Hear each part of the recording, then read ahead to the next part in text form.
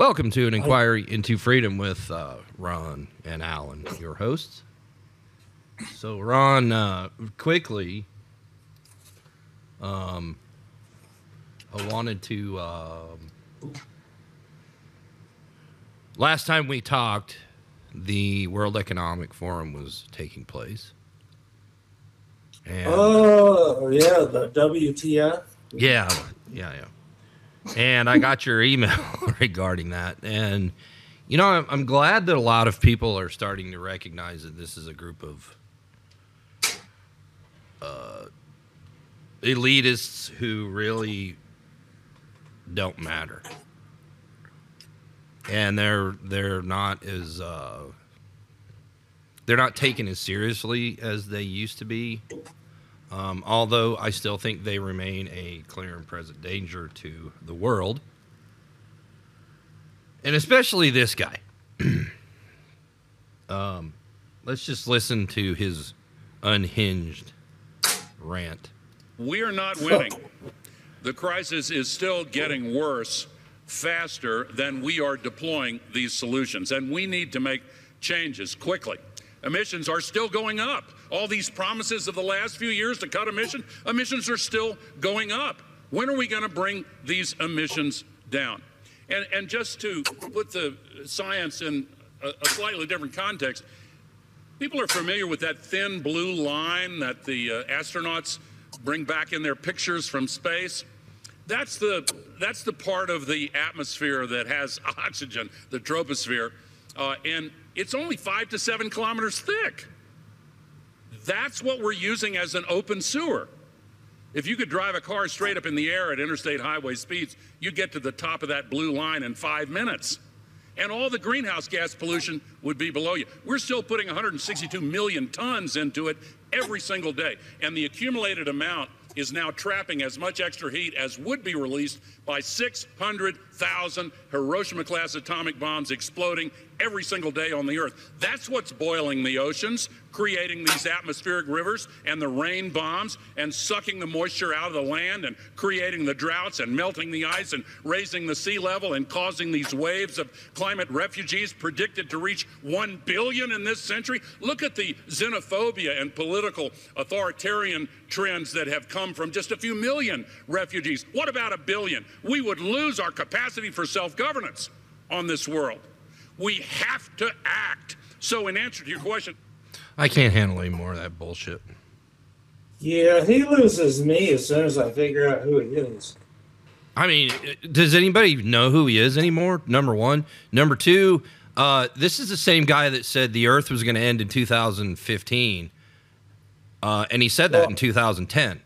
First of all, rather than, he says the boiling oceans. Yeah, where I haven't seen one boiling ocean, much less plural. No, but I'm sure he dipped his ass in a hot spring somewhere, and maybe his old ass can't figure out what those differences are. Well, it wouldn't surprise me, but the man's brain is just fried. He's an idiot. Well, yeah, no argument for me on that one. That's for darn sure. Here, we'll just follow that with another idiot. Well, look, my wife has a rule in her family. When somebody's birthday, you sing happy birthday. You ready? Happy birthday to you. Happy birthday to you. Happy birthday, dear Alan. Happy birthday to you. So here's Mumbles the Clown, a.k.a. President Joe Moron. I mean Biden. I wonder if Lou was embarrassed. He's saying happy birthday. He forgot her name. To Martin Luther King III's wife. Poor Lou. I mean, how dare you? Why these people? I'm just so. Well, if you're not careful, your heart's going to attack you. That's all I have to say. I'm just so taken aback sometimes by. No. So stupid news. Only one thing. I only have one thing today for stupid news. The guy that just sung "Happy Birthday" is still the president of the United States. That's the stupid news for the day. Yeah, we have very low standards in this country. Do we have any at all? That brings up the whole thing about we can't handle 1 million immigrants coming into the country. What if it's billions? And I'm like, are you kidding me? Isn't this whole global warming thing going to affect everyone? I mean, what makes Bozo think that everyone's going to be coming into our country? I mean, isn't this whole global warming catastrophe? So what does that mean? We just like fly everybody from India into the United States and, half of China. If we could choose where to get immigrants from, India might, that's actually been a pretty good source of people for us. No, I'm not saying that is a bad thing. I'm just saying. No, that's a good thing. So is the Philippines. They've been great immigrants. All the people from Asia, from my home country, my home island. I mean, but yeah, what a bunch of morons. But also there was something else the clown said.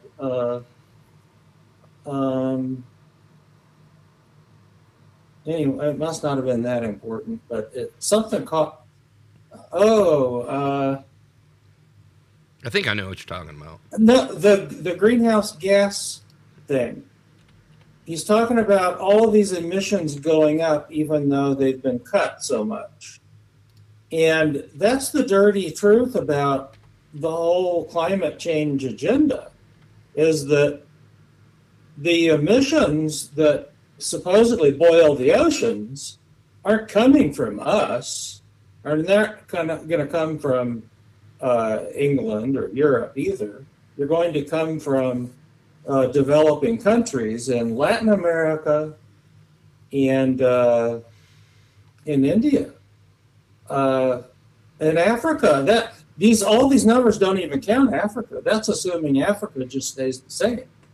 So, it doesn't matter what we do, is my point. Is if we're going to continue having a developing world, then the rising emissions are going to come from the places that are developing, and that's why these emissions are going up. It has nothing to do with us. Well, no, and that's why I mentioned in one of our previous episodes the amount of recycling that takes place in the United States alone. Yeah. And the article that you sent me on mass psychosis. That the mass media has, made a very gullible portion of our society in this country. So there are people that are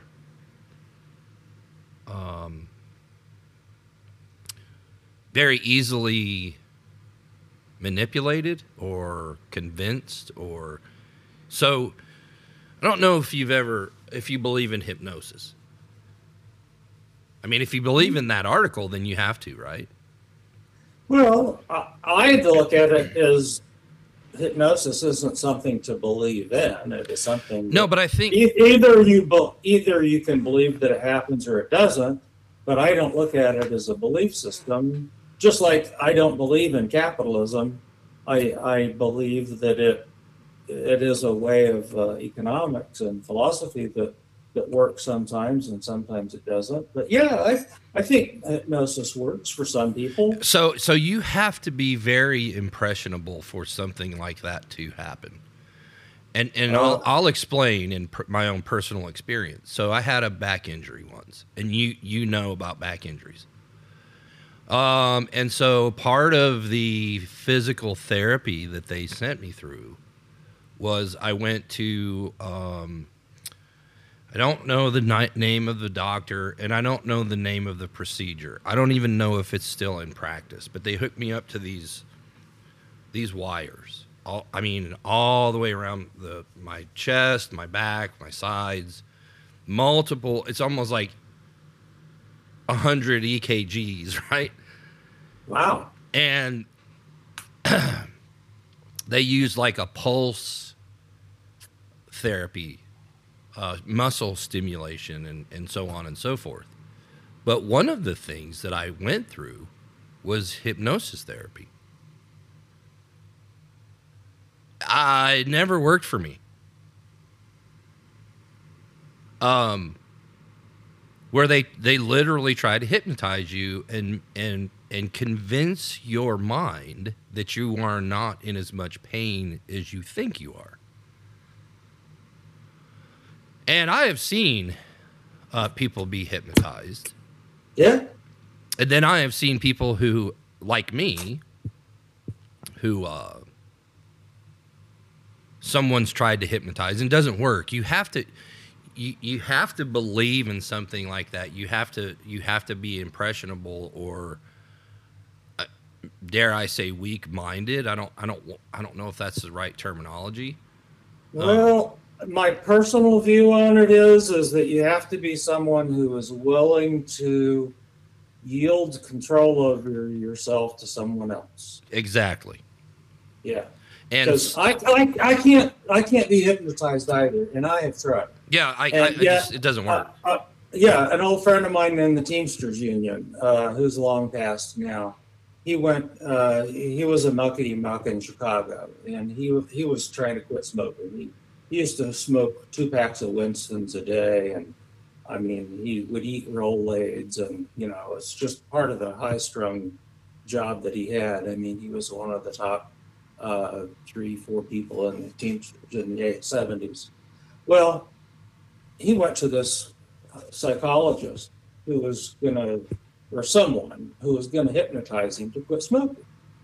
And the guy says, so are you willing to try this, or are you willing to give hypnosis a try, or something like that? And he pulled out a $100 bill. And he said, I bet you this $100 bill that you can't do it.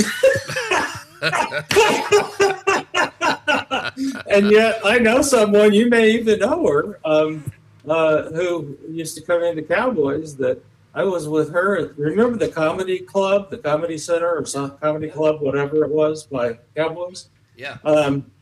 So we went in there once with her parents, and the guy on stage was doing this hypnosis act, Mm-hmm. and she's highly suggestible. So she did the hypnosis on stage and everything, and I'm like, how embarrassing that was.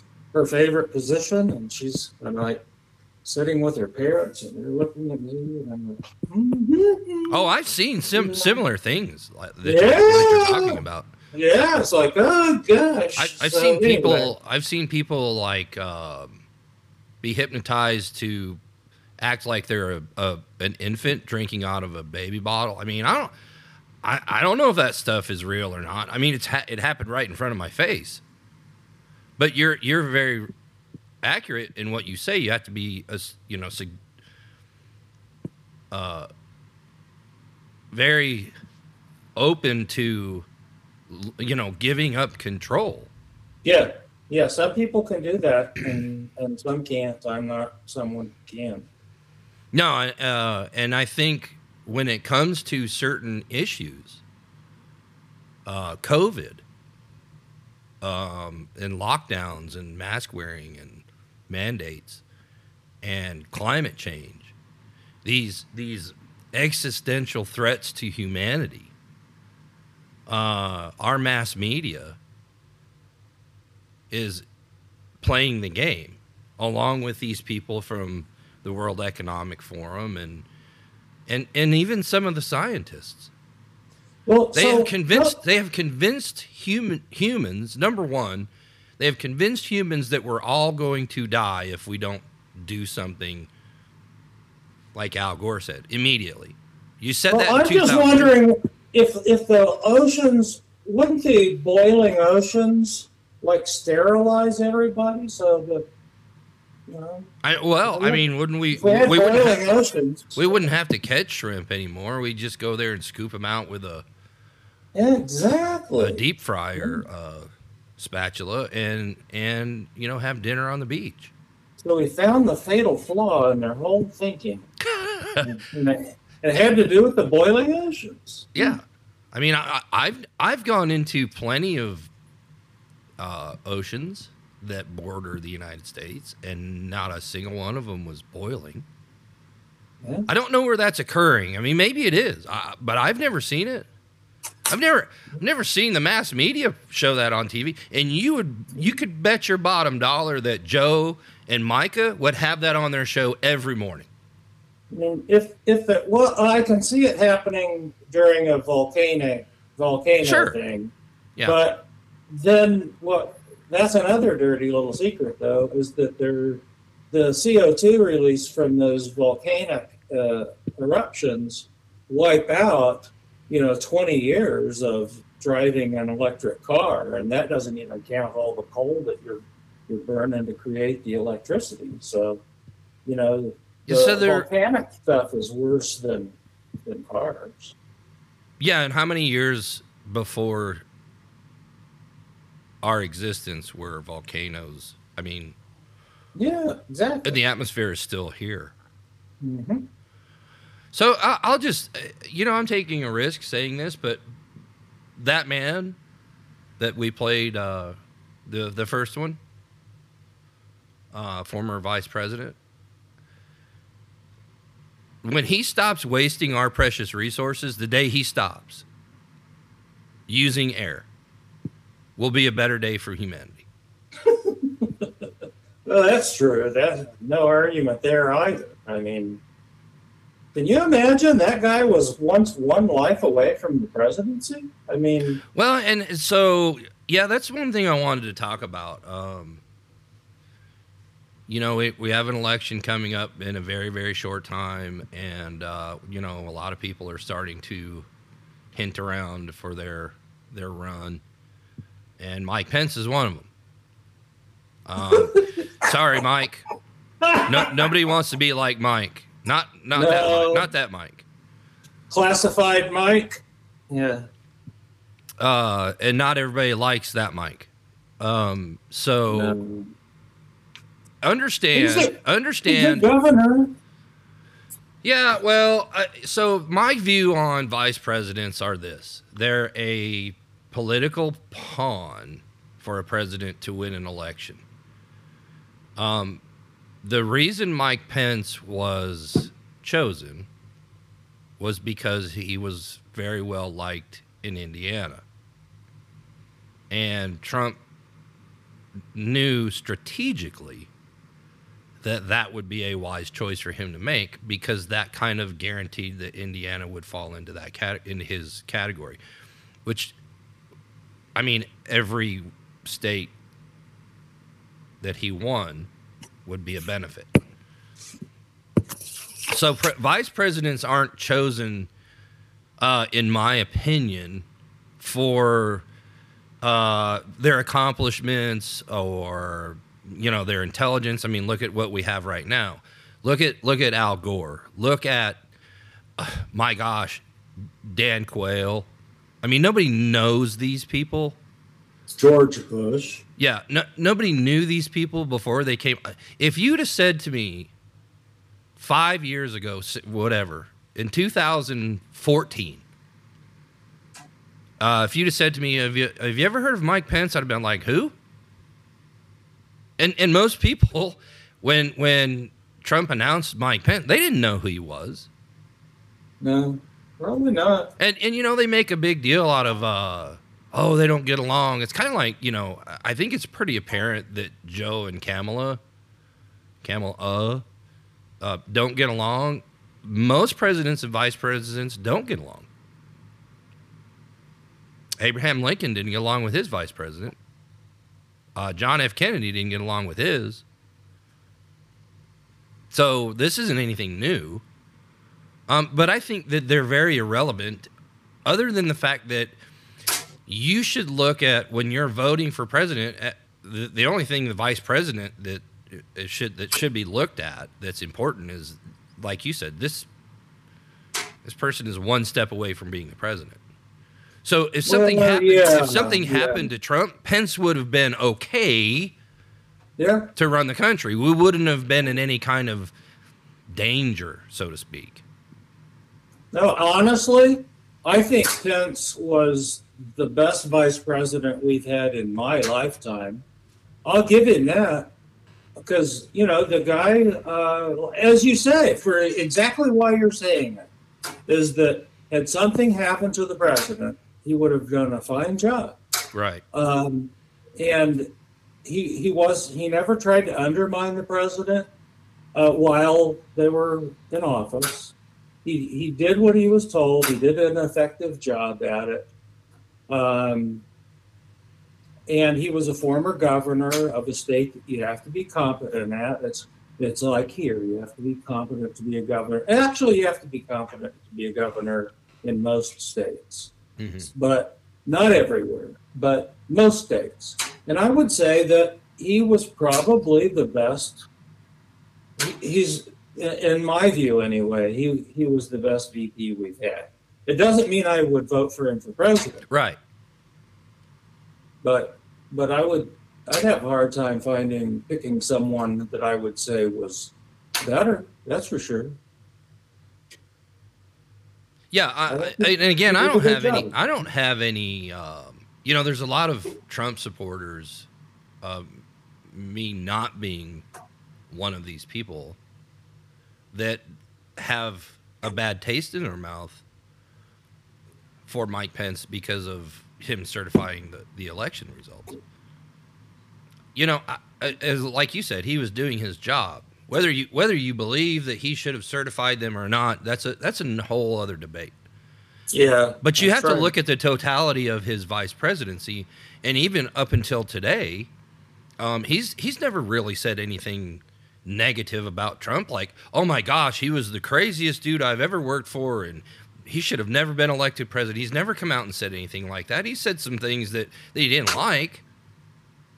But we could all say that about our boss, right? We could all choose some things that we didn't like about our boss.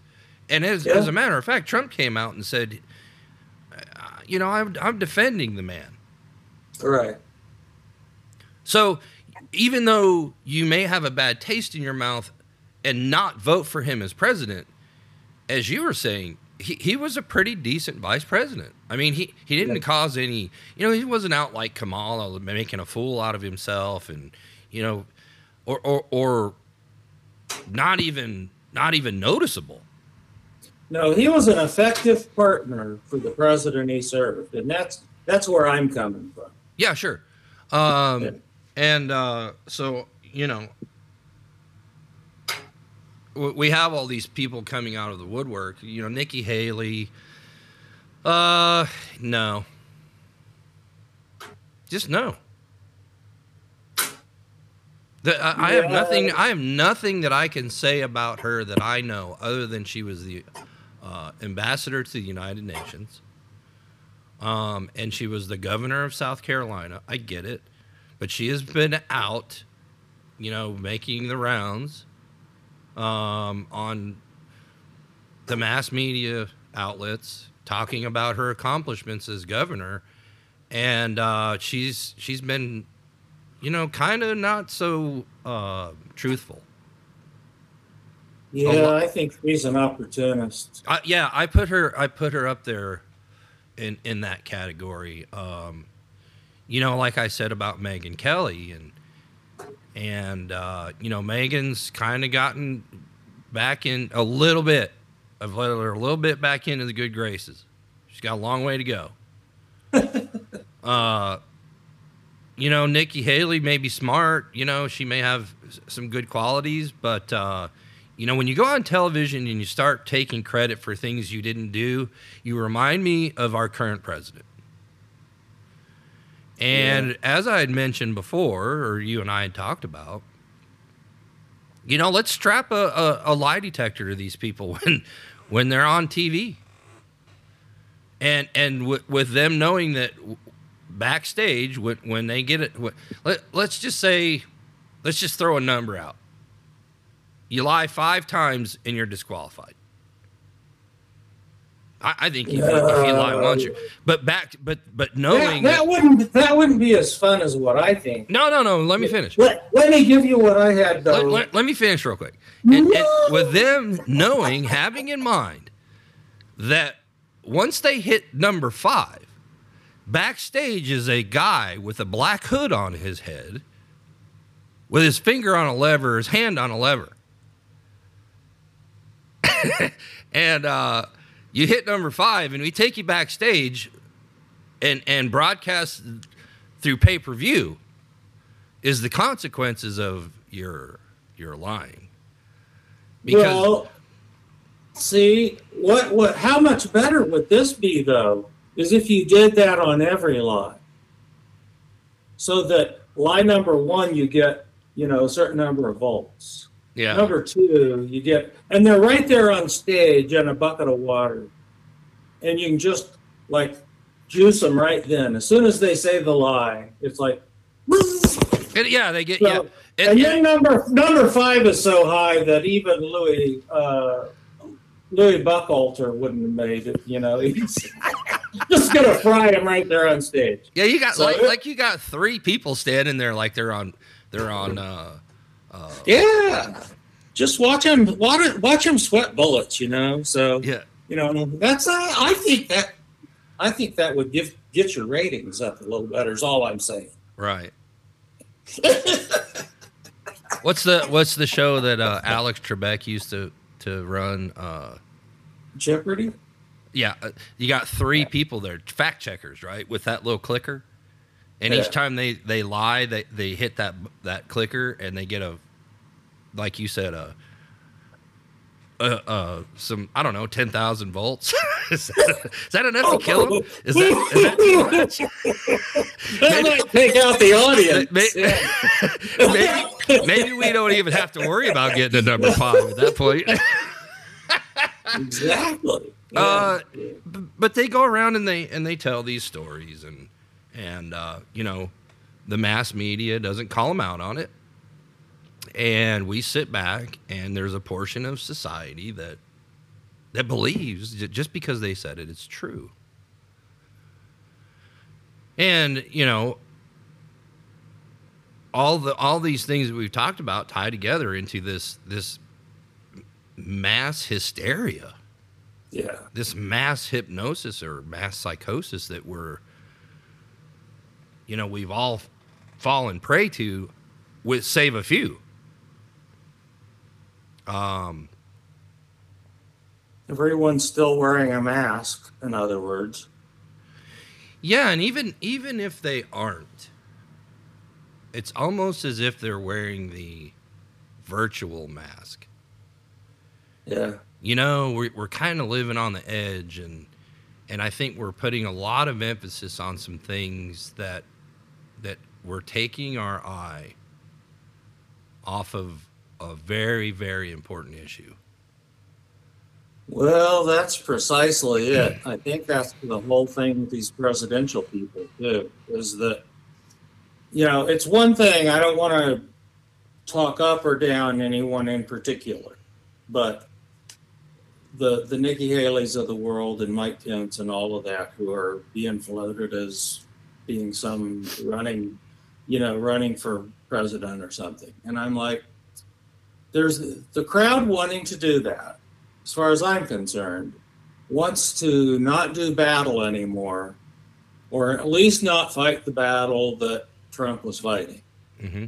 And they want to go on about either some business as usual or some agenda, but they want to pretend that there is not a battle going on. And those are not people who ought to be running in the Republican Party, because the Democrats are fighting a battle. Yes. And they don't care so much who their figurehead is now, because they are a cult of personality, but they also know that, like in Biden's case, they don't need the cult of personality if they can control the bureaucracies. And they do. So they were able to take over with Biden in there because I still don't think that this election, there's no way anyone has proven that it was legit. So, but even if it was legit, they didn't do it because he did such a great job of winning. He did it because their machine got him in office. And my point is that Trump has announced, and he knows that there's a battle going on, and the guy knows precisely what the battle is. And in fact, he's got a handle on it now, like he did not have on it his first term, because I don't think he had any idea how far gone the country was. He knew it was in trouble, but I don't think anyone knew we were in as bad a shape as we were. Even Rush Limbaugh, I mean, we've talked about him, right? Where he just couldn't believe that the country had gone left. Well, it may not have gone left, but the control of the country has gone left. I mean, it's a Marxist country now. It's in control of Marxists. And anyone who can't recognize that is not a serious scholar at all. So Trump isn't a scholar, but he is a fighter. And he knows what the battle is all about. And he's the only one on the Republican side who has any prayer of winning it. So as far as I'm concerned, I'm voting for the dude. And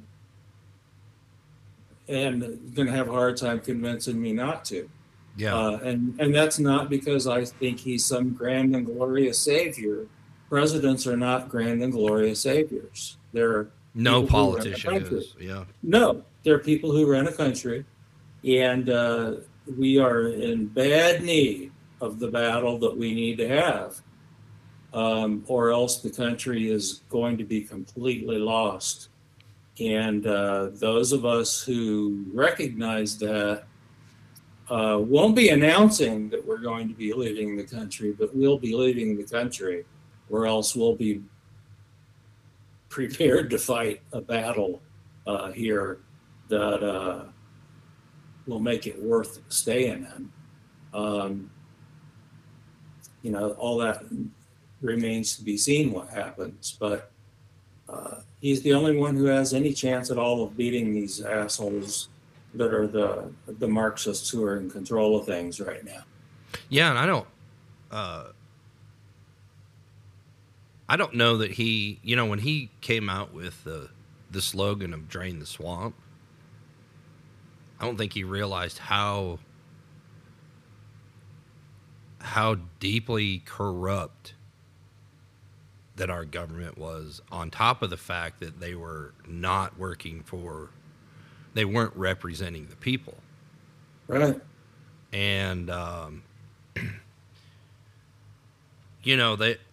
fact that they don't like an outsider coming in and pointing out all of the discrepancies that these people have done and all of the things that they have done that are unconstitutional and that make your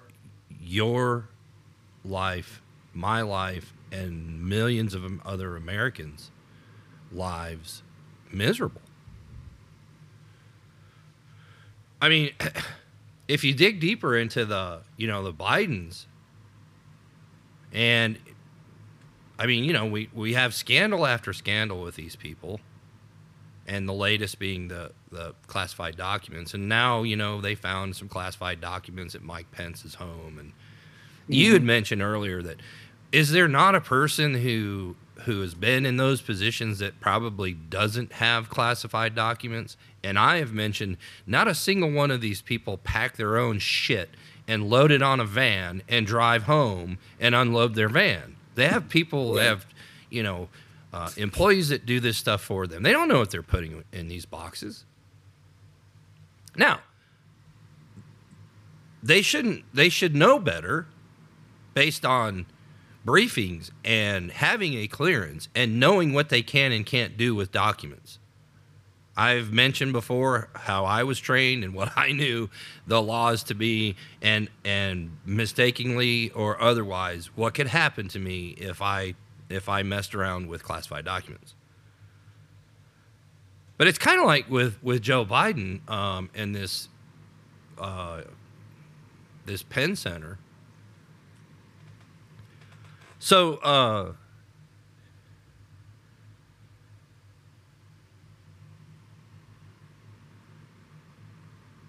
this Biden Penn Center at the Pennsylvania University was also associated with the Andrea Mitchell Center. And if you don't know who Andrea Mitchell is, she is a member of the mass media. So all of these people tie together.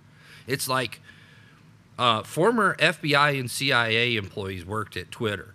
It's now reported that in the dozens of CIA, ex-CIA officials work at Facebook.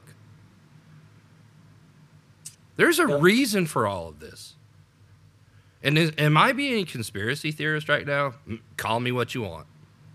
Those are facts. And these people are all activists. And when you have activists at the FBI and the CIA and the Pentagon, and General Milley is an activist. He's not a general. You know, when you appoint these activist judges, then you reap what you sow. And I'm not kidding when I say hook them up to a lie detector. Yeah. I'm not joking about that. I'm not either. That's how I had a plan for how you start jolting them. Because guess what? You know, we've seen the war on poverty. We've seen the war on drugs. We've seen the war on religion. We've seen the war on women now. Speaking of the war on religion, these people that go in front of Congress and they raise their right hand and swear to tell the truth, the whole truth, and nothing but the truth, so help them God, do not believe in God because they're lying when they go there. Yeah. They're lying under oath. They don't care about the consequences. You think Al Gore gives a shit about the climate? The man doesn't have that. The man doesn't have that much longer on the planet to begin with. He just doesn't. I mean, I don't know how much time I have. It could be tomorrow. It'd be 30 minutes from now. But for these elitists to go around saying we few people have the answer to save humanity and this planet, you can't get any more egotistical than that. Yeah, that damn Kerry. I mean, really, what a moron. Who even takes that man seriously? He wasn't taken seriously when he was in Congress. He wasn't taken seriously when he was in the cabinet. He wasn't taken seriously when he ran for president. He's not like you always say, he's not a serious person, and nobody has ever taken him seriously. The only ones that have are the ones that have fallen prey to the mass media and the mass psychosis that we've discussed, and those that are very suggestible. Yeah, I keep thinking that this mass psychosis and hypnosis are connected in a very similar way, because like with hypnosis, I think you have to be someone who's not necessarily suggestible, but you have to be someone who's willing to give up control of yourself or authority over yourself to someone else. And some people can do that very freely, and they're very loving people. And actually, and we saw that with COVID. Well, yeah, but I think that what happened with COVID and some of the other crap, like believing Kerry might be some great senator or secretary of state or president or what have you, And Republican people do this too. I mean, yeah. they did this with George Bush all the time. Mm-hmm. They think that there's a certain amount of psychosis or hypnosis where there are people around us, whether it is on media or it's as our friends or in a work environment, where people repeatedly say things that give someone credibility. Like, oh, this Fauci has credibility, and yada, yada, yada. Doctor, scientist, tinker, tailor, soldier, spy, whatever. You know, an opinion keeps, you hear it over and over and over again, and it's like the big lie that you hear it enough and it becomes the truth. Yeah. So I think that was the key to this mass psychosis in COVID, was that there was all of this repetition by intent. In fact, these clowns in Davos did a what if scenario back in last fall. What if some mass pandemic took over the world? Didn't we play that? I think so. I think we played that on one of our episodes. Yeah. Yeah. Like 4 or 5 months before COVID even hit. Maybe even. Yeah, it was an exercise. Yeah. But the thing is the reason I'm not sure of it is that there were a couple of other outfits that did that also. And I'm not quite remembering right now if we talked about Davos or if that was something else with respect to China and WHO, because I know WHO did the same thing.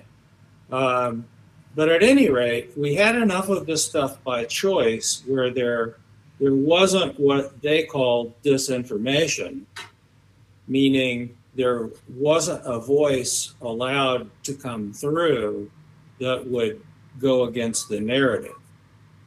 And because there was no anti word against the propaganda, then people believed it. Right. And no one was around or allowed to be on TV, including the president, to say, hey, we need to kind of think about this for a minute here, what we're doing. Temper this a little, whatever. And I need to get something done with my little barkers. So I've got to take a break real quick. But there wasn't anyone impeding that narrative. And I mean, that was all by design. But that was what, in my opinion, to follow on what you're saying with hypnosis, I think that's how the mass psychosis happened. So effective. So I need to, I know you've probably got stuff recorded and everything, but I've got to take a break from. Yeah, no, that's fine. Just for a second. If you want to go ahead and play something, then go right ahead. Okay.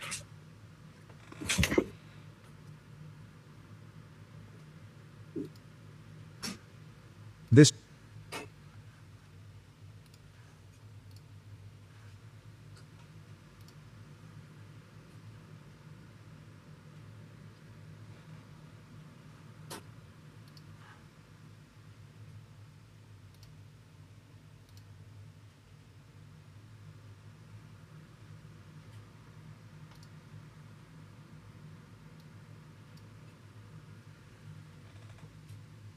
Real quick, just some breaking news that took place, I believe today, where Joe Biden pledges to, or is considering sending 30 250 M1 Abrams tanks to Ukraine. To me, this is very disturbing. I don't think it's a huge secret that the United States is aiding the Ukraine in their war against Russia. But this is in response to Germany saying that they are not going to provide tanks to Ukraine unless the United States does so first. I truly believe that the only reason that Germany is refusing to provide tanks to the Ukraine is because regardless of the outcome of the war, they know that they're going to have to continue to do business with Russia for their energy. Russia supplies the majority of Germany's energy through the pipelines to Europe. So there has been word of some infighting with the NATO allies regarding, aid to Ukraine. And so it's crazy that NATO is even a thing anymore, considering that NATO puts more demands on the United States than the United States, who protects these countries and provides them with, military weaponry and protection and financial aid, that they basically boss the United States around, saying, hey, you need to do this, this, this, and this before we even do any of this other stuff. And if you go back and you listen to, how they weren't paying their dues, it's a union, more or less. They weren't paying their fair share of the expense when it came to defense.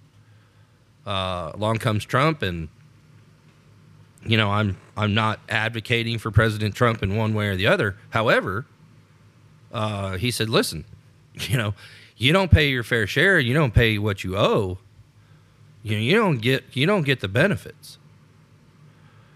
So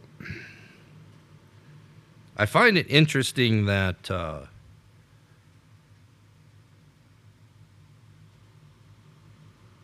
that the United States is now saying, hey, we're going to provide the M1 Abrams,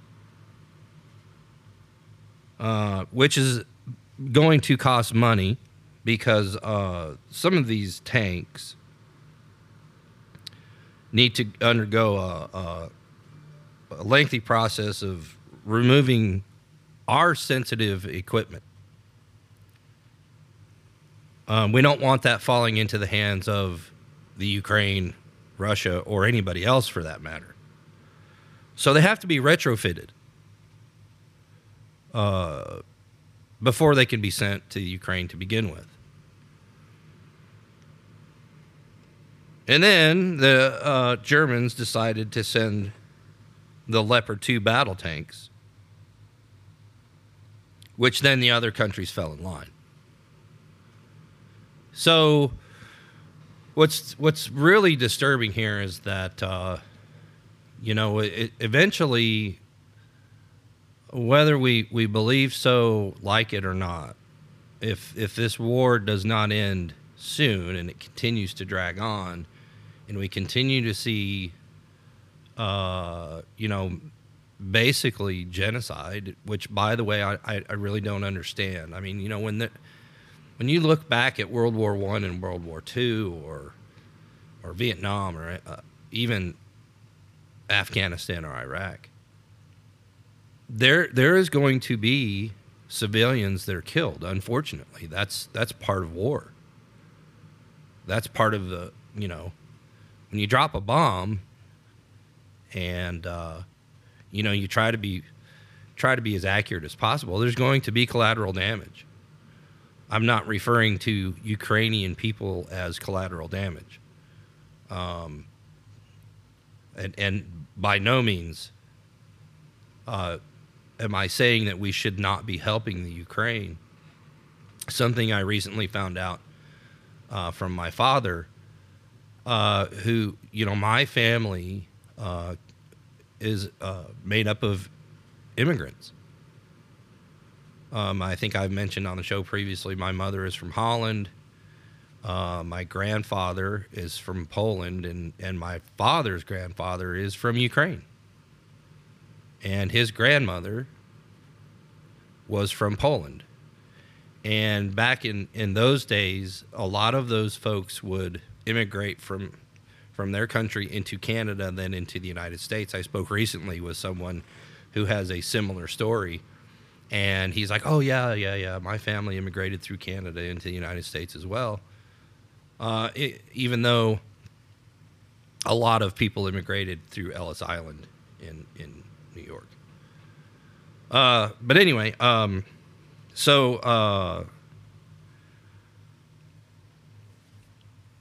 the decision to send the Abrams tanks to Ukraine was after a call with German Chancellor Olaf Scholz.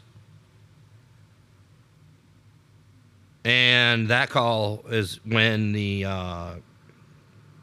chancellor said that the lawmakers told the lawmakers in the United States that they weren't going to send the Leopard tanks until America agreed to send their tanks. So in a way, they kind of held the United States hostage to the decision of sending our military equipment into the Ukraine. And basically, I guess what the point is that this costs us money. It comes out of defense spending, and I know that we spend a lot of money on defense, but it also is a national security risk, in my opinion, to the United States, because it takes away our military equipment, puts it in another part of the world, and we kind of leave ourselves open, to whatever may happen. And then there's the argument, well, what else would we do with those tanks? We're not at war, and we're not being invaded. Not yet. It's a very likely possibility that we will eventually end up in this war. I think Ron may be coming back. Yep, I was just letting you rattle on. No. Yeah, I was just talking about the decision to send the M1 Abrams to Ukraine after being held hostage by the German Chancellor, who refused to send their tanks until the United States made the commitment to send our tanks. Yeah. And the reason that I wanted to mention that, and I was going to do that while you were, obviously involved in the conversation, is that recently one of the top Russian officials basically said, if we start to lose this war, it's Armageddon. And when I mentioned earlier that we have instead of the nonsense of climate change and reinstating mask mandates on airplanes and all this other nonsense that we keep hearing about, nobody's paying attention to what's happening with this war. I don't think they are seriously paying attention. We're being lied to about it too. Yeah, we're being distracted by other things when we have a Russian official say to the world, if we start to lose this war, or if we are in a bad position, that this is going to start World War III, you better start paying attention to that. And you better start paying attention to the fact that Putin and China are Putin and Xi Jinping, or whatever his freaking name is, are buddies now. Yeah, and who was the official? I want to make sure that it's either the same or not the same as the one I know of. Which official is it that you're quoting? Who said that?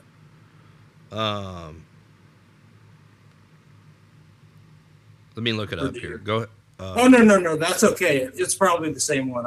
I wasn't sure if I missed that piece of it. Is it Medvedev that you're talking about? I believe that's who it was. I'm going to look it up just to make sure. Okay. No, well, he did say it, and he is credible. So I don't doubt that he and or someone else, you heard say the same thing. Yeah, it was Dmitry Because- Medvedev. Okay. You're right. Yeah. Uh-huh. So, he is a credible person, and we are not hearing the truth out of Russia or about how the war's going. We haven't been hearing the truth from day one, and for whatever reason, I look at it as reason number one is our media is not functioning. So it not only doesn't function for our country about our country, but it doesn't work for our country about any other country either. So they've just been repeating what the political line has been, and Ukraine is not winning this war over there. I mean, that's the bottom line. No, they're not. So this Wesley Clark boron, I don't know. I can't remember the last time he was actually even in the military, but he's always been just a political actor. He's just like Milley. He says that whether he's right or not, I don't know, don't have an opinion. I'm not competent to judge it. He says that Ukraine needs 500,000 tanks. And yet I may see, I don't even know if it was a 50, and I think he means 50,000, which Yeah. would make some sense. Right. It's just that that's a lot of Abrams tanks. And why do you need tanks? Well, they're preparing to fight a tank war. Against Russia? Seriously? No, you fight Russia's tanks with what's the name of that plane again that we can all remember? You know? Oh, the Warthog? A-10. Yeah, the Yeah. A-10 Warthog. That's how you fight Russia's Well, tanks. they're not serious. Listen, NATO Right? NATO Exactly, is they're not serious not. about helping Ukraine. Let's be honest. I mean, Well- what I was talking about while you were gone was that NATO has this infighting going on about who's going to supply what and whose responsibility is this and whose responsibility is that. And it all shirks back to the United States. And they're not going to make any moves, specifically Germany, against or to help Ukraine. And I brought up the fact that the reason Germany doesn't want to get too involved in the Ukraine and Russia conflict is because one day this war will end. Either way, whether it's Russia destroys Ukraine or there's some sort of peace talks and they end the war or whatever, Germany is going to have to continue to do business with Putin and Russia for their energy. Period. Right. End of story. So Germany has a different interest in this war than anyone else. They get 70%, if I'm not mistaken, of their energy comes from the pipeline from Russia to Germany. That's why Germany is in such horrible shape right now, because they got cut off. Yeah, Biden blew up their pipeline. Yeah, they got cut off, and now they're suffering for it, and they realize that, listen, if we do too much here, there's going to be some payback. And what our relations going to be? They're strained already. We start supplying tanks to Ukraine, and we're in a proxy war. When this is over, then what? No, you've hit it on the head. Yeah. So I think that whatever goes on tactically, the fact of it all starts with the fact that we've all been lied to about why they're at war and how the war is going. So in my own view, we have to get to, well, I always ask who benefits? Who benefits? Because United States does, and Europe, but especially this show's about us. So, who benefits by Americans not knowing why the war is going on? And then secondly, who benefits by Americans not knowing how the war is going? And those are the two questions that have to get answered first to understand just how screwed up things are. And I promise there's no one in the media working on it, not that I'm aware of. So No, and I can't believe that what Medvedev has said has not been a bigger topic of discussion, because just in summary of what he said was nuclear powers don't lose major wars. He also tells NATO to think about the risks. And that the desire to destroy Russia would mean the end of the world. And then Lavrov, we will sober up NATO leaders. I mean, I'm sorry, I have to laugh because Lavrov does not screw around. He has never screwed around. no, these are, we talk about serious people. Yeah, he's serious. These people are serious. Yeah. And let me assure you, I this is what I think. And there's been some speculation about this. That Putin is dying. I don't know if that's true or not. Yeah. It's a possibility. Anything is possible. Now, it's indisputable. Right? It's indisputable that Putin is a tyrant and a dictator, and I mean, he's just an evil person. And people like that are you don't know what they're capable of in a time. I mean, Adolf Hitler is a good example. In a time of what they see as a crisis, what they're capable of and what they're willing to do and sacrifice. Hell, there's people that go out and murder people because they found out they're dying. Well, I'm dying, so I'm taking some fools out with me. I'm not going to be the only one to leave. You know what I mean? And this guy is that kind of guy. And when these people, Medvedev and Lavrov, and these people come out and say these things, it's because they know that man. Well, that's true. And the fact of the matter is that they're up there high enough that if they wanted to be a part of a coup attempt, they would be. But the reason they're not, and the reason that all of this stuff about him, he may or may not be dying of something. I don't believe anything that comes out of the media. And honestly, I don't have my mind made up about the guy. I don't know him. I can't make right. No, for sure. I don't follow everything he says. I wouldn't mind sitting down having a conversation with the guy. Right. We might wind up killing each other for all I know, but I would be willing to sit down and talk to the guy. I'd be willing to sit down and talk to just darn near anyone.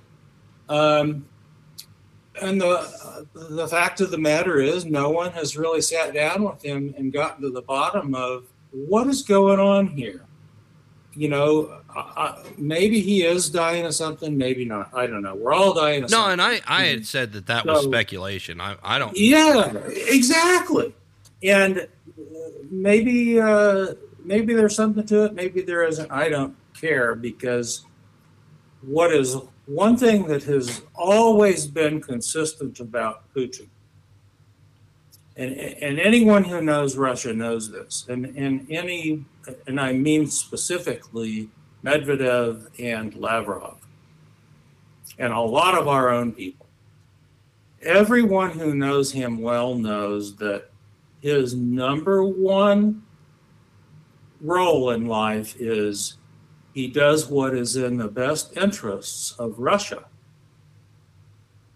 Mm-hmm. He won't do anything that he thinks is not in the best interests of Russia.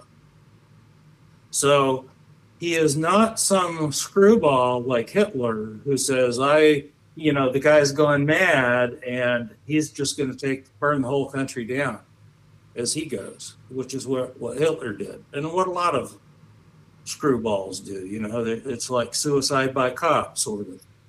But that's not where they're trying to tell us about Putin. They're trying to tell us that Putin will push the button if he feels like he needs to, even though he would know it would be the end of him. It would be, if he thought it was in the best interest of Russia, he would do anything. Yeah. And that is what they're really trying to tell us. And we should pay attention to it. Well, that's all I'm saying is that, Yeah, I know you are. I'm just trying to put a different. No, and I'm glad you did. I struggle sometimes with the correct verbiage to.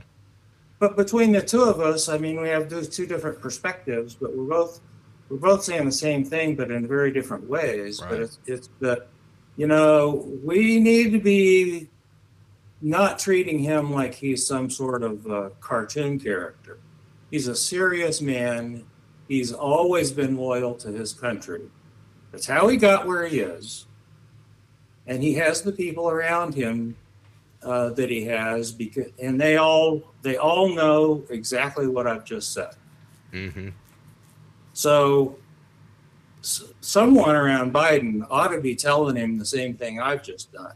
And what concerns me is that the alphabet agencies and the Pentagon have become so corrupted by politics that I don't know that there's anyone in a room telling him what I just said to you. And there should be several people smart enough to know what I just said, because I'm not that bright. No, I think this is a prime example and a prime moment to point out this is why you have to be very certain on who you cast your vote for. Yeah.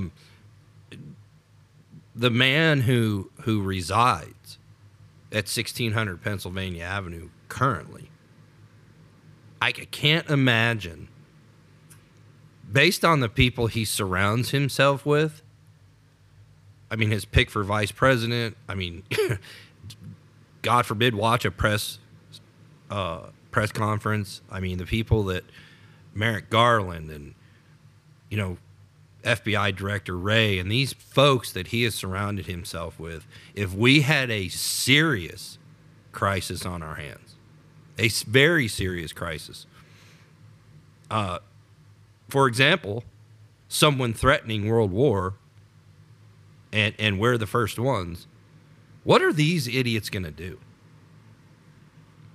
Yeah. So I want to read this real quick, just to kind of put some perspective into what I just said. So Joe Biden was one of the youngest people ever elected to the United States Senate. He served as a senator from Delaware for 36 years, establishing himself as a leader on many of the nation's most important global and domestic challenges. It gets better. Oh, no. Over the course of his more than 4 decades of public service, he has represented the United States in every region of the world. As chairman or ranking member of the Senate Foreign Relations Committee for 12 years, Biden played a vital role in shaping U.S. foreign policy. He was at the forefront of issues and legislation related to terrorism, weapons of mass destruction, post-Cold War Europe, the Middle East, and Southwest Asia. He also left a lasting mark on domestic policy as a senator, as chairman or ranking member of the Senate Judiciary Committee for 17 years. Biden was widely recognized for his work on criminal justice issues, including the landmark 1994 crime law and the Violence Against Women Act. That's it. Literally 37 years. That is the only 2 things that they give him credit for. because it's the only they leave out. We've mentioned on this show before the I don't even know what the name of the act was or the bill that regarding credit card interest rates. Oh yeah, exactly. They don't put the negative one in there. That his biggest piece of legislation. Well, that's for sure. So this article that I'm reading from, they talk about this man's, 4 decades in public service and have very little to put in here other than, some what seemingly seems like accomplishments. There's very little to say for the 4 decades he's been in public service. Yeah. Well, if he's a buffoon. Everyone knew he was a buffoon. And this I've not heard this being reported. But we tied the Biden Center with the Andrea Mitchell Center. But they have a long relationship with this university. His late son, Bo, daughter, Ashley, and granddaughter, Naomi, are all Penn graduates. He received an honorary degree.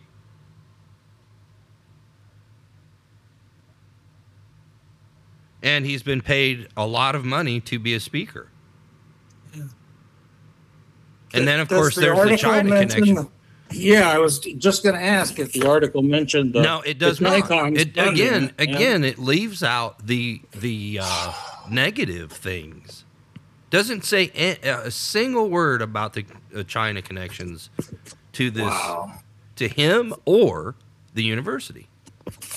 Or what about China? What about Andrea Mitchell? There's not a single word about China, China is never even mentioned in the article. Wow. So when we talk about mass media and we talk about this mass psychosis and all this other stuff, we can't help but mention we have these big tech and those in the what do you call them? The alphabet agencies and this corrupt government that says we have to stifle misinformation and disinformation. But what they really mean is we need to not disseminate to the public what they're going to look at and go, wait a minute, I have questions about this. And wait a minute, we understand that you have grievances and that you want to petition us, but we're not going to allow that. Because if you try to do that, then we're gonna hold you in a prison under the Capitol and call you an insurrectionist. Oh yeah, subversive activities. Yeah. And I think one of the things that you have made a point of on this show is the Hegelian dialectic and how that plays a role in this. And I was reading on it again today, and I'm thinking, man, you can't get any closer to the definition of what we're seeing play out. No. Yeah. Once you understand it, it's hard to unsee it, isn't it? It really is. And it's amazing to me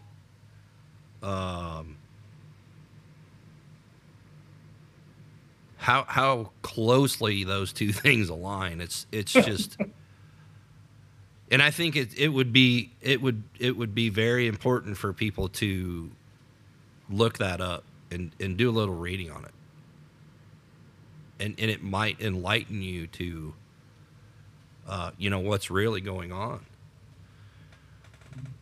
And you're right.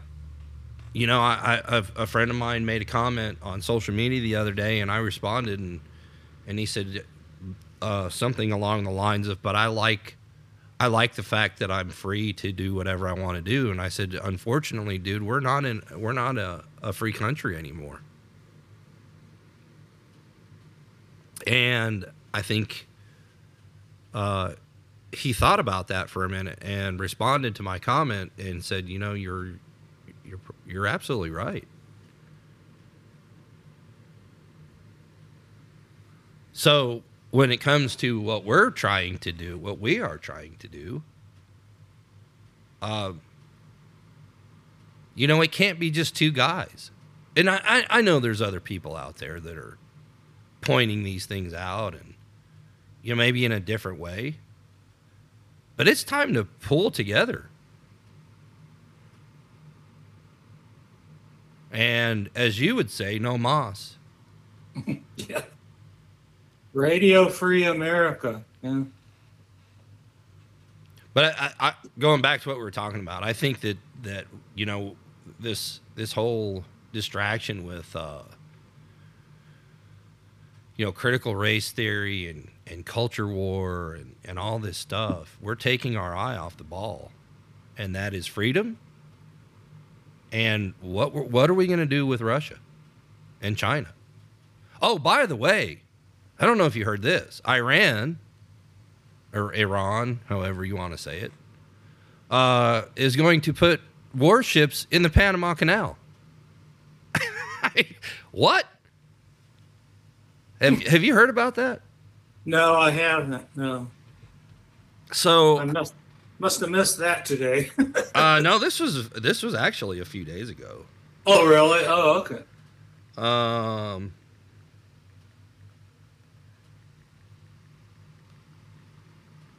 I'm pretty sure that's what I heard. I caught the tail end of it. So here's just a little report. That Iranian Navy plans to station warships in a critical trading route, the Panama Canal. The announcement comes amid an ongoing campaign to install an Iranian military presence in Latin America, which would also come to the doorstep of the United States. I didn't hear anything from the president on that. No. Now, I don't pay much attention to what that man has to say because, as I've mentioned before, 5 minutes listening to him and you become a lot dumber than you were before you started listening, and then you need multivitamins and 12 hours of sleep. Yeah. So maybe he made a comment on it. Maybe there was a press conference where they mentioned it. But I haven't heard anything about, hey, we're going to put a stop to that. Well, you know, maybe he lost one of his classified documents down there in Panama Canal. Yeah, for sure. I've been calling him Joey Appleseed, you know, after Johnny Appleseed that spread the apple seeds all over North America. Well, he's Joey Appleseed because he spreads his documents all over America, you know. It's like, yeah, that clown. Lord knows. And did you hear that there was a Russian warship off the coast of Hawaii? Well, those things get sighted there every now and then. So is that just in the last few days too? In the last week, yeah. Okay, because the last one I heard of was about 2 or 3 weeks ago. No, this was just recently, and you know, they had an expert come on. I think it was an expert, or maybe it was the press secretary, whoever. Oh, that happens quite frequently, and rest assured that we're keeping our eye on them. What? Yeah, monitoring events. Yeah, they monitor. You know, like they're monitoring you know, citizens and yeah. You know, they're monitoring your tweets and your Yep. social media comments and stuff like that. That's what they do. They monitor everything. That's right. But what are you doing to solve it? They're serious about their monitoring, man. Yeah. Yeah, that's about all they're serious about. Well, they- that and anyone who disagrees with them, they're serious about them too. So there's several. I mean, if you look at the, and you got to be skeptical when you're Googling stuff. But I mean, there's several articles on this topic. So what are we gonna do? When Russia and China and Iran all pull together and decide to go up against little old United States, because we know the NATO allies probably aren't going to do anything. Yeah, that's for sure. Well, I think that Iran's probably down there because of what's been going on in Venezuela. And China and Russia got their gold. All of Venezuela's debt that was owed to China and Russia was taken out of Venezuela in gold bullion. I want to say it was 2 years ago.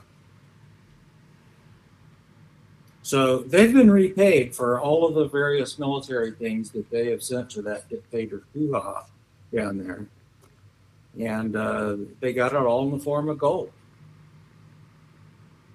And I'm pretty sure that that's probably how Iran has managed to make it into the picture, because they've been trading some weapons over to Russia for these drones.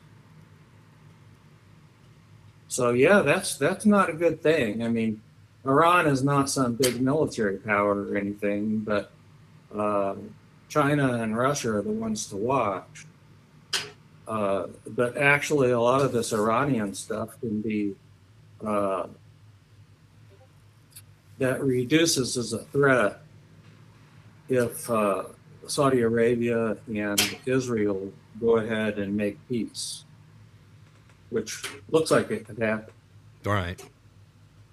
And yet, of course, the left will go absolutely insane over it. They're already insane over just the thought of it. Well, they went bonkers over the peace deals that were struck when Trump was president. Of course. And that Abraham Accord, the Abraham Accord stuff that was negotiated is probably the best thing that's happened in the Middle East in forever. And it's not perfect by any means, but it got everybody off the dime, and everyone was basically on the dime. They were intractable. And it was actually a brilliant piece of work, whether anyone likes it or not. It was a brilliant piece of work to get that negotiated. But the problem is that the left-wingers in this country do not want Saudi Arabia as their ally. They have this insane notion that we can do something with these Iranian mullahs. And I just don't know what the hell they're thinking. But they've got it against Saudi Arabia. And what happened with that journalist, activist guy in Khashoggi makes them even worse about it. It's like, Khashoggi was an activist. He was working against his own government. Mm-hmm. You can call him a journalist if you want to, but he was writing propaganda against his own government. So, he got treated way more harshly than he would have in this country. But maybe some of those January 6ers that are still in solitary confinement would disagree. I think some of the people that are still stranded in Afghanistan would highly disagree. Oh, yeah. And that's not even a story anymore. And there's still people over there. There sure are. And how this administration is not held to account and needs to be answering those questions, it's just another example of how the mass media does not push them on subjects that they are suppressing.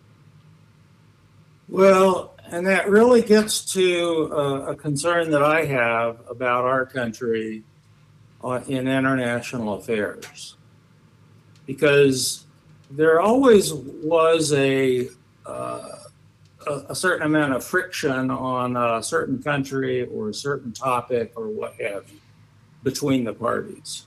But for the most part, Democrat and Republican were always on the same page about is Japan an ally or an enemy? Is Tonga an ally or an enemy? You know, that they're pretty much on the same page. Right. But anymore, we have this dichotomy of Republicans see one set of people as enemies and another set as allies, and Democrats are the exact opposite on the list. So we no longer have a stable foreign policy because everything changes when an administration changes. Mm-hmm. And in my view, that should not happen. We cannot have half this country cannot think a certain way about Iran and the other half thinks another way. You know, most of the people in this country believe Iran is an ally or they do not. But we do not have a 51-49 position on Iran or on Saudi Arabia or on Mexico or on Canada or on darn near any other country. We either look at people as friends, and I think most Americans tend to look at most other people around the world as friends, unless proven otherwise. That was pretty much how our foreign policy used to be done.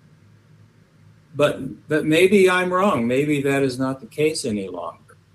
But I can't believe that people genuinely are so bloody informed about everything that's going on in the world that they know that Pakistan is an enemy or not. And they know Afghanistan is an enemy or not. You know? Yeah. Why do we have this bipolar view of who is our enemy and who's our ally? It's insane to me. Well, could it be two reasons? One, like I said, NATO can't agree on things, and I get it. It's kind of, you know, we talked about the whole negotiation thing. But the United States is always the one caught holding the bag. And then two, who comes with the bigger payoff? I'm talking about in the case of Joe Biden. There's nobody on this planet that can believe that the Bidens did not profit from their relationship with China and Ukraine. You have to be a complete moron not to see that. So, as president, what have we seen from Joe Biden when it comes to China? Literally nothing. No. I mean, he's not come out and said anything, you know, really harsh about China at all. No, he can't even say whether or not he likes fried rice, you know? As opposed to Donald Trump. Well, I mean, as opposed to Donald Trump, who put tariffs on their exports, right? And then what does Joe do? As soon as he becomes president, he gets rid of the tariffs. Not all of them. I have to be honest. And from what I understand, not all of them. But we've not heard anything about we're investigating China to find out where the origins of COVID, you know, came from. He doesn't say anything about them. And that's because he's in their pocket. Yeah. And nobody convinced me otherwise. Somebody convinced me otherwise. Well, the thing is that let's just say that you're right, and I don't deny that you are. But that answers China. What about every other country in the world that we're disagreeing about? You know, that's my concern. Is that he's not in everyone's pocket. Ukraine and China, big time, no doubt about it.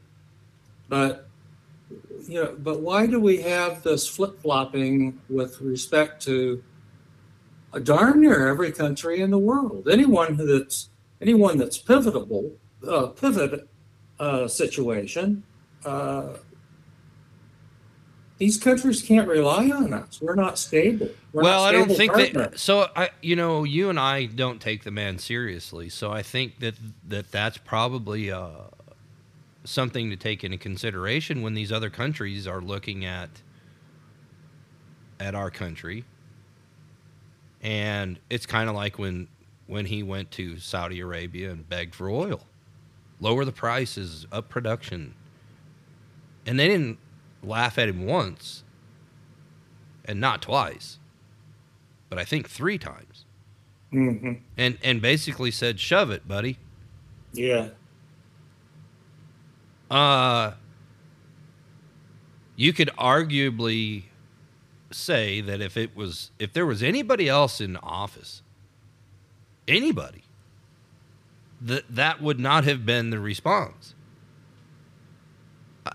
I'm speculating. That's hypothetical, obviously. But do they take him seriously? I mean, we know Russia doesn't take him seriously. Yeah, I don't think anyone does. Now, in regards to, I don't know what other countries. Saudi Arabia doesn't take him seriously. I mean, I think that if you have a president who, and dare I say Trump, who is going to show, hey, we're not taking any crap from you. We're going to cut you off from whatever aid you get. We're going to cut off our protection with our military, whatever.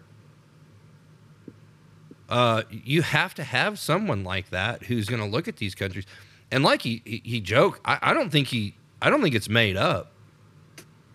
Where he's having a conversation with the Saudi prince, and he says, "But why do you send me a picture of my house?"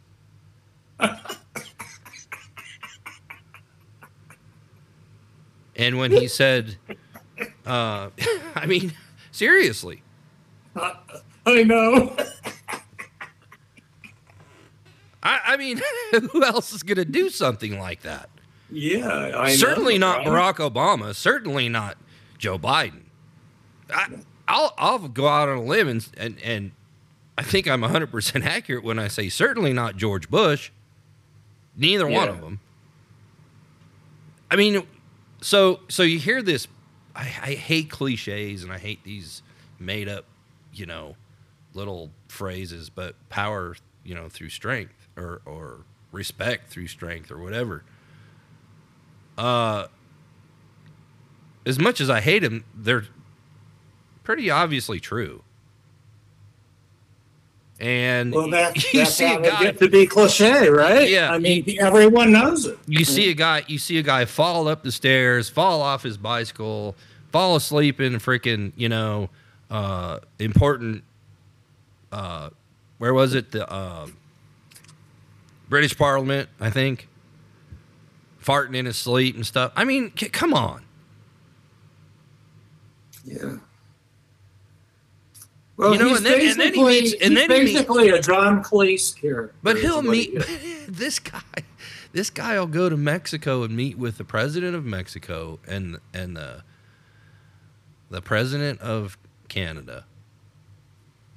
And then the media goes, "Oh my gosh, what leadership!"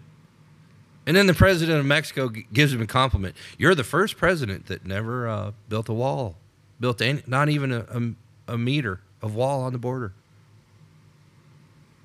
Yeah, because that shows strength. Yeah. When they said that, he said, the president of Mexico said that he was proud that there were 40 to 50 million Mexicans in the United States. Yeah. Yeah. I have nothing against Mexican people, Latinos, Latinas, anybody. Latinx Latinxes. Yeah, Latinx. That is not the point here. The point here is that what you had mentioned earlier. What do we need? 1 billion people in the United States to function? You know? I mean, these people on the left have literally come out and said, who's going to mow your grass and who's going to clean hotel rooms and do the laundry? Who's going to pick the crops? Man, you can't get any more racist than that. I don't give a shit what anybody says. Yeah. That is the most racist crap I've ever heard in my entire life. And they literally say that out loud. Yeah. Yeah, and they don't get held accountable for it or anything. That's what you consider a better life? Yeah. Is that the American dream that we've been searching for, Ron? Is that what everybody? Is that what a Latino person considers the American dream, to come here and do laundry? No, I think according to Jill Biden, they come here to make breakfast tacos. I mean, you can't get any more racist than that.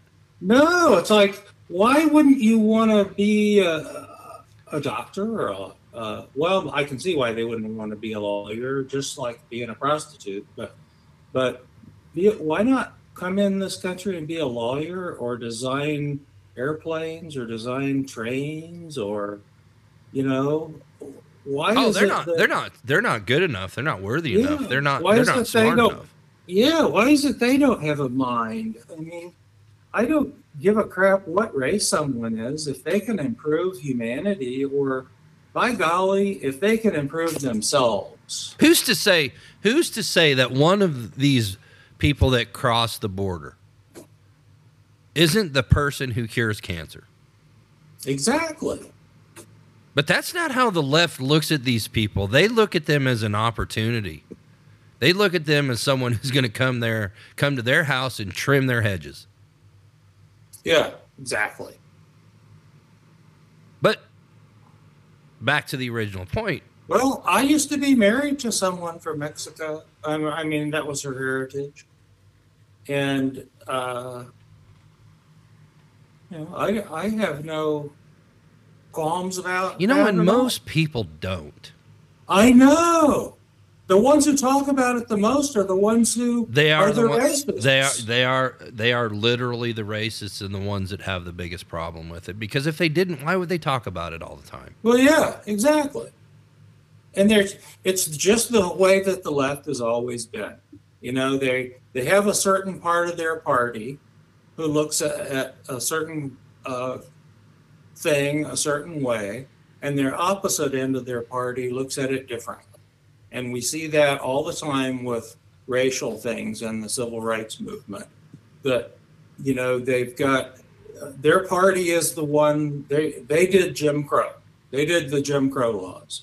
And yet they have another part of their party that is cutting down anyone who was in favor of Jim Crow. And they're like, if you're a Trump voter or a Trump supporter, then you're a Jim Crow person. Well, no, sorry, but that was your own political party. But they take all of this crap in their own party and they project it onto their opponents. And they say it over and over and over again until they're tarred and feathered with their own political party's bullshit. And it's high time people started realizing that's what they do. I mean, if you're a Trump supporter, then you're a racist and you're a bigot and a xenophobe and a Jim Crow person and a KKK member and a white supremacist. Okay, well, sorry, but all those folks were in the Democrat Party the last time I looked. I mean, the Democrats started the Klan. They did all the Jim Crow laws. They wouldn't allow people to sit, wouldn't allow Negroes, as they call them, in the diners. They were doing all the lynching. I mean, well, most people don't know this. I can't remember the exact numbers. But the KKK killed a lot of white people just as well. They did. And guess who they were? Republicans. Exactly. Exactly. Yep. Yeah. But you don't hear story. that. You don't hear that in their reports, right? Not even the Republicans say that. That's how stupid they are. That because they don't know their history. But that's why people didn't like Trump, was he'd fight back and he'd say, yeah, those, just like I did, those were Republicans. Yeah. You know, he would fight back, and that's what they don't want. And he's the only one who will get down there in the dirt and fight them. And yeah, that's one thing about. So it's a great point, and one thing that I'd like to say that I liked about Trump, although there's certain things that I didn't like you. I didn't agree with everything, and I didn't like some of the things he said, and kind of alienating himself at certain times. But I mean, like we do on this show, I'm outspoken against the left just because of the insanity that they, go through on a day-to-day basis. And I think they're very unhappy people, and that they're very bitter. But he would call out, just like we do on this show, Republicans for, saying or doing or acting stupid ways. And, as harsh as I am on the Marxists, I will be just as harsh on any so-called conservative. And I have been about Dan Crenshaw and, Nikki Haley and some others. That, man, if you're a bad politician, you're just a bad politician. Yeah, for sure. It's time that we all woke up and realized that just because someone has a D or an R next to their name doesn't mean they're representing us. They could have that D or R just because they know that'll get them elected in whatever state we're in. Yeah. But that doesn't mean they're representing us. So, we've got to be willing to call a spade and say, yeah, it's like, I keep coming back to it. I don't know why. This New York race between the guy that was lying about his history and then that Zimmerman clown. And the Republicans are all over this guy, Santos. Mm-hmm.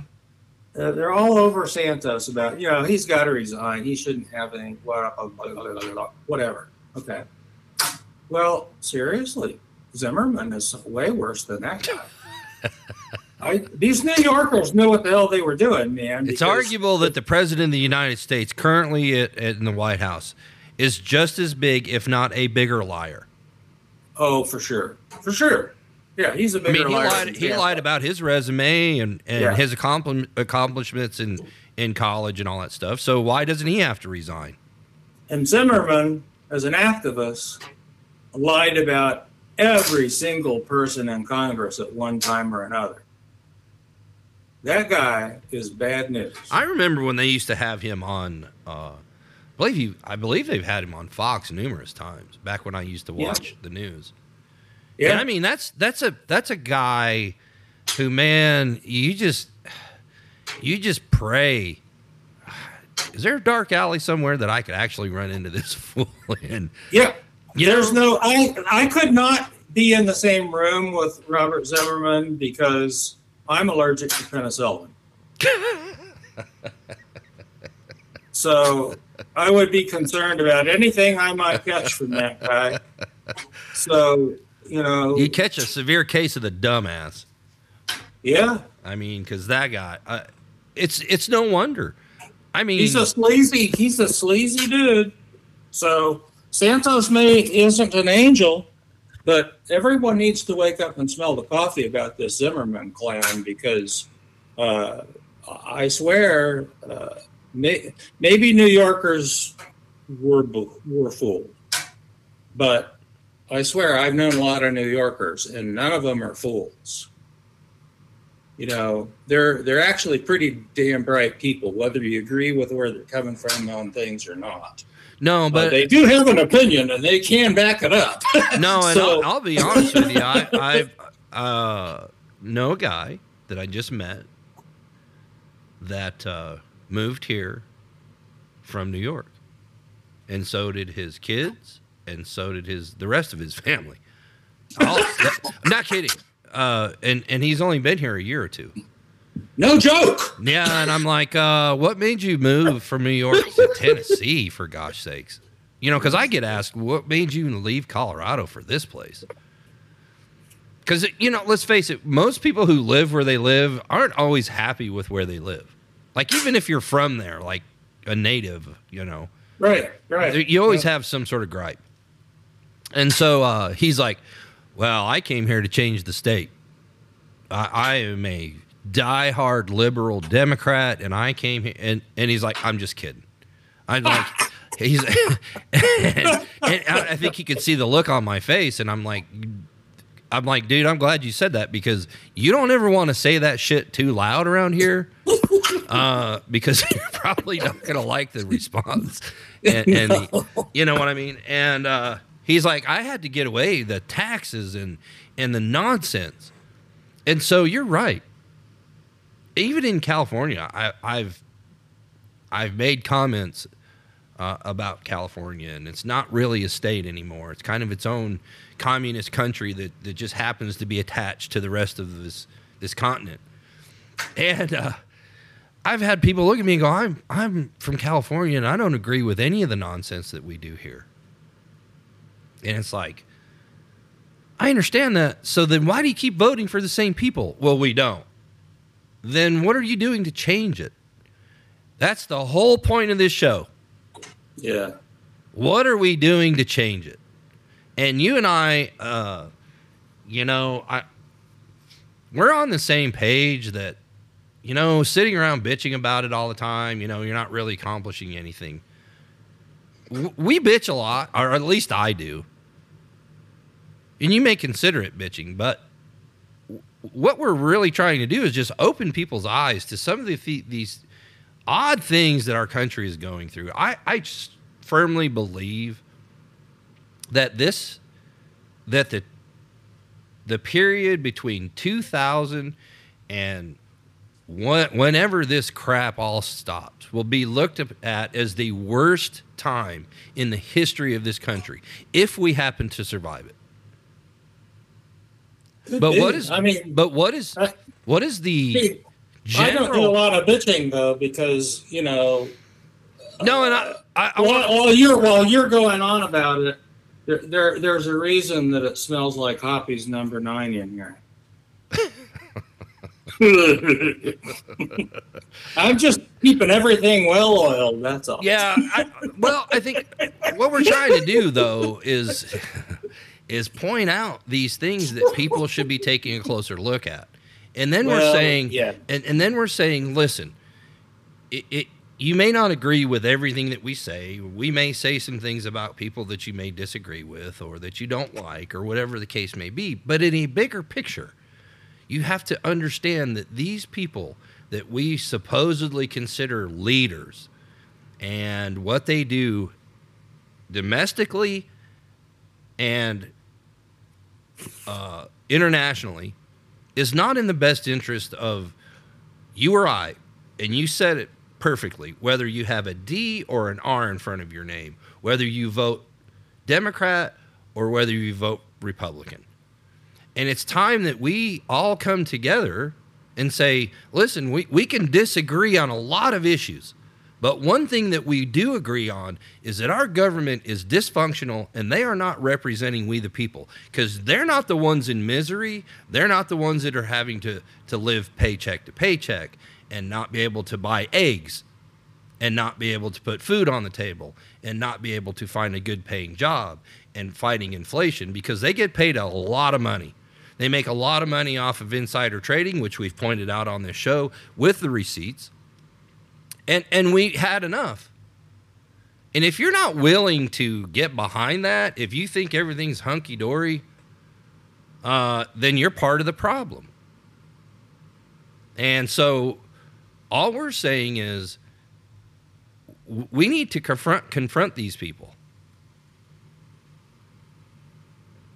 with our grievances, petition them, and get answers. and solutions to the problems that they keep creating. And that's all I have to say about that.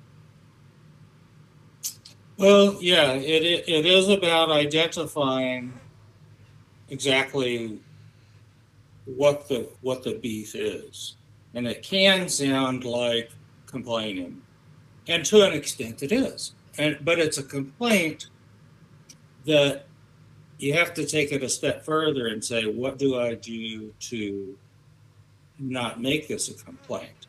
So complaining about it and not doing anything is like the proverbial digging the hole, and you just keep digging instead of stopping. So there's another saying that's what we resist persists. And if you resist doing something about whatever it is that's bothering you, then it persists. Mm-hmm. You have to actually do something about it, or it's going to continue.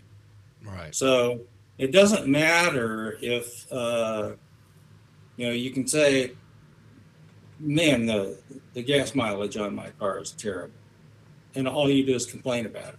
Or you can get it tuned up and get better gas mileage. So what we're trying to say here is it's okay to gripe about the gas mileage on your car, but you need to do something about it. What is it you need to do? You need to get a tune-up, maybe just change your spark plugs, change your timing, maybe switch to different octane. Do something. I'll go a step further, and if you got a horrible politician and you can't do that with them, you replace them. Yeah. So the same way with some gasoline on the old one, and you tune them up. So, right. Yeah, exactly. Yeah, you get rid of them and exchange them for something better. But we do have a right in this country to petition our government for redress of our grievances. And the Republican Party has done a really zero job of it. Mm-hmm. Now, the Democrat Party, well, the way it was intended as a redress is not done by the Democrat Party either. But they do everything through protests and political action and violence in the streets, etc. They are heard. The Republican Party does not have people who are doing that. No, and they did it again in Atlanta. Did they burn the place down again? Yeah, and again, here's the media. While places are on fire behind them saying these are peaceful protests. I just don't understand that. I can't get a grip on that kind of stuff. Because if you walk down my street and there, I live in the country, but if I lived in the city and there's a group of people walking down the street and they're setting trash cans and homes and cars on fire, I look at them as a threat. How do I know they're not going to set my house on fire? Yeah. I'm not getting behind that. Yeah. I'm not getting behind that saying they're peaceful. Get the hell out of here. Yeah. And again, and then you got this, and I don't know what, actually the protests were over. I have absolutely no idea. Oh, well. Unless it was the Antifa guy. There was a trans activist that was part of a protest where they were trying to, the riots that happened there in Atlanta some time ago were all about, these police, they need to have an academy and need to be retrained and blah, blah, blah, blah, blah. So guess what? They're out there, the police were working on this academy for training, et cetera, not paid for by tax dollars, but paid by the police association. And this transgender, whatever it is, was part of this protest and causing problems. And he shot, and I can't remember if he killed the guy or if he wounded this guy, who was a policeman. and they returned fire and they killed him. Okay, so this is the That's story. that's what just happened a few days ago. Oh, so this is the story that I thought it was over. The Antifa guy shot a highway patrolman. Yeah. Well, the Antifa guy was a trans leader or trans whatever. So he's trans leader. I don't know. He was leading all the its. I guess. Yeah. So then they returned fire and killed him. Maybe it was the transit police. Is he trans Tifa? Maybe so. That's what I thought it might be over, and so Yeah, I mean, if you shoot a highway patrol officer and the guy had to go through surgery and almost died. This is the insanity that I can't get behind and I don't understand that comes from the left. So the guy shoots a police officer and a state trooper and gets shot and killed. And then people go out and protest in favor of the guy who shot at the cops and broke the law. And then the media says, well, it was mostly peaceful. What are they protesting for anyway? I mean, you don't get to shoot at the cops and believe that you're going to get through it unscathed. I mean, you might die. It's a strong possibility. Well, I've always looked at the police this way. There's whether you agree with them or not, they're doing a job that it's like being the umpire in a baseball game in Little League. No one really wants to do that unless they love being an umpire. I didn't get that when I was a kid, but I got it when I was older. That they love the game. They love participating like that, even though they know that they're going to catch the slings and arrows of all the parents and all the kids because they lost because of the umpire. So that's the role of the cops in our society, and they're there to preserve order. And whether you like them or not, one of these days you're going to need them on your side. Maybe today they're not on your side, but you're going to need them to be on your side someday. You don't want to be someone that they look at and say, "Oh, this is the bozo that I was telling you about." Treat them with respect, like them or not, and get on with your life. If they're out of line, then they're out of line, and then do something about it. Mm. But why the hell would you shoot one of them unless they're way out of control with you? I've known a lot of cops, and I've never known one that would ever do that.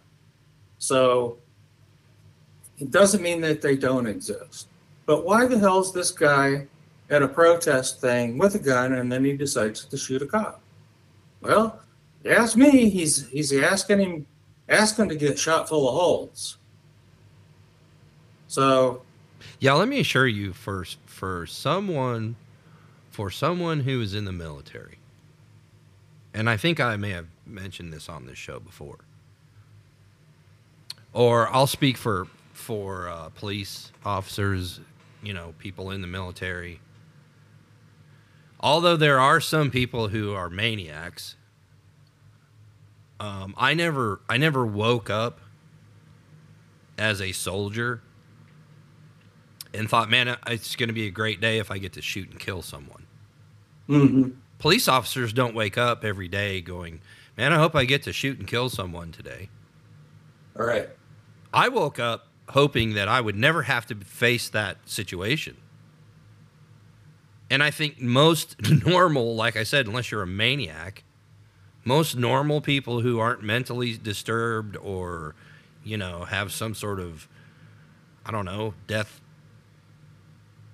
they have some sort of death wish or whatever, don't wake up thinking I'm going to take, I have some weapons. I'm going to take my weapons and I'm going to go kill a bunch of people.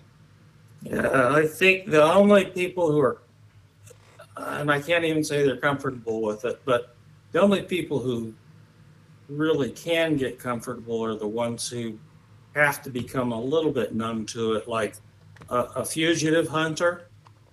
Yeah. That is your job, to track down fugitives.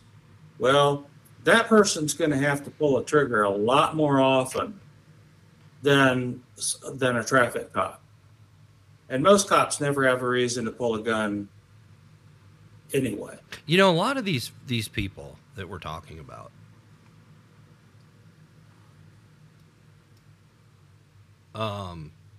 military personnel, police officers, when they do end up in that type of situation, you know, a lot of them, that's why we have 22 suicides a day from, you know, regarding veterans.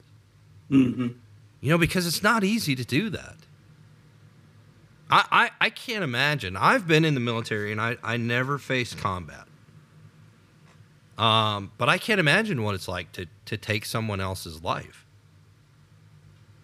So it's not like these guys are hunting people, and the mass media has portrayed them as those type of people. You know, they're out hunting people and, you know, because of their skin color or whatever. I don't buy into that. And then you have the last subject that we'll talk about. Actually, I don't know if you want to get into it or not, but the mass shooting that happened in California. And I'll just say this. You again, this is the mass media that's projecting this psychosis type mentality. A guy is a so-called expert in the mass media being interviewed, and he calls it a semi-automatic assault pistol. What? What's that? Your guess is as good as mine. I've never even heard of such a thing. Yeah, I haven't either. Sounds like someone's using terms they don't quite know what they mean. I mean, I guess if you wanted to look at a MAC-10 or something and kind of describe it as that, but you're still not being honest. And Yeah, you're misrepresenting. Number one, you're deceiving the people you're talking to because you're blaming it on the gun and not the person wielding it. Because guns don't shoot themselves. Yeah. You know, it takes a human or something physical to make that gun fire. I mean, ask Alec Baldwin. Well, yeah.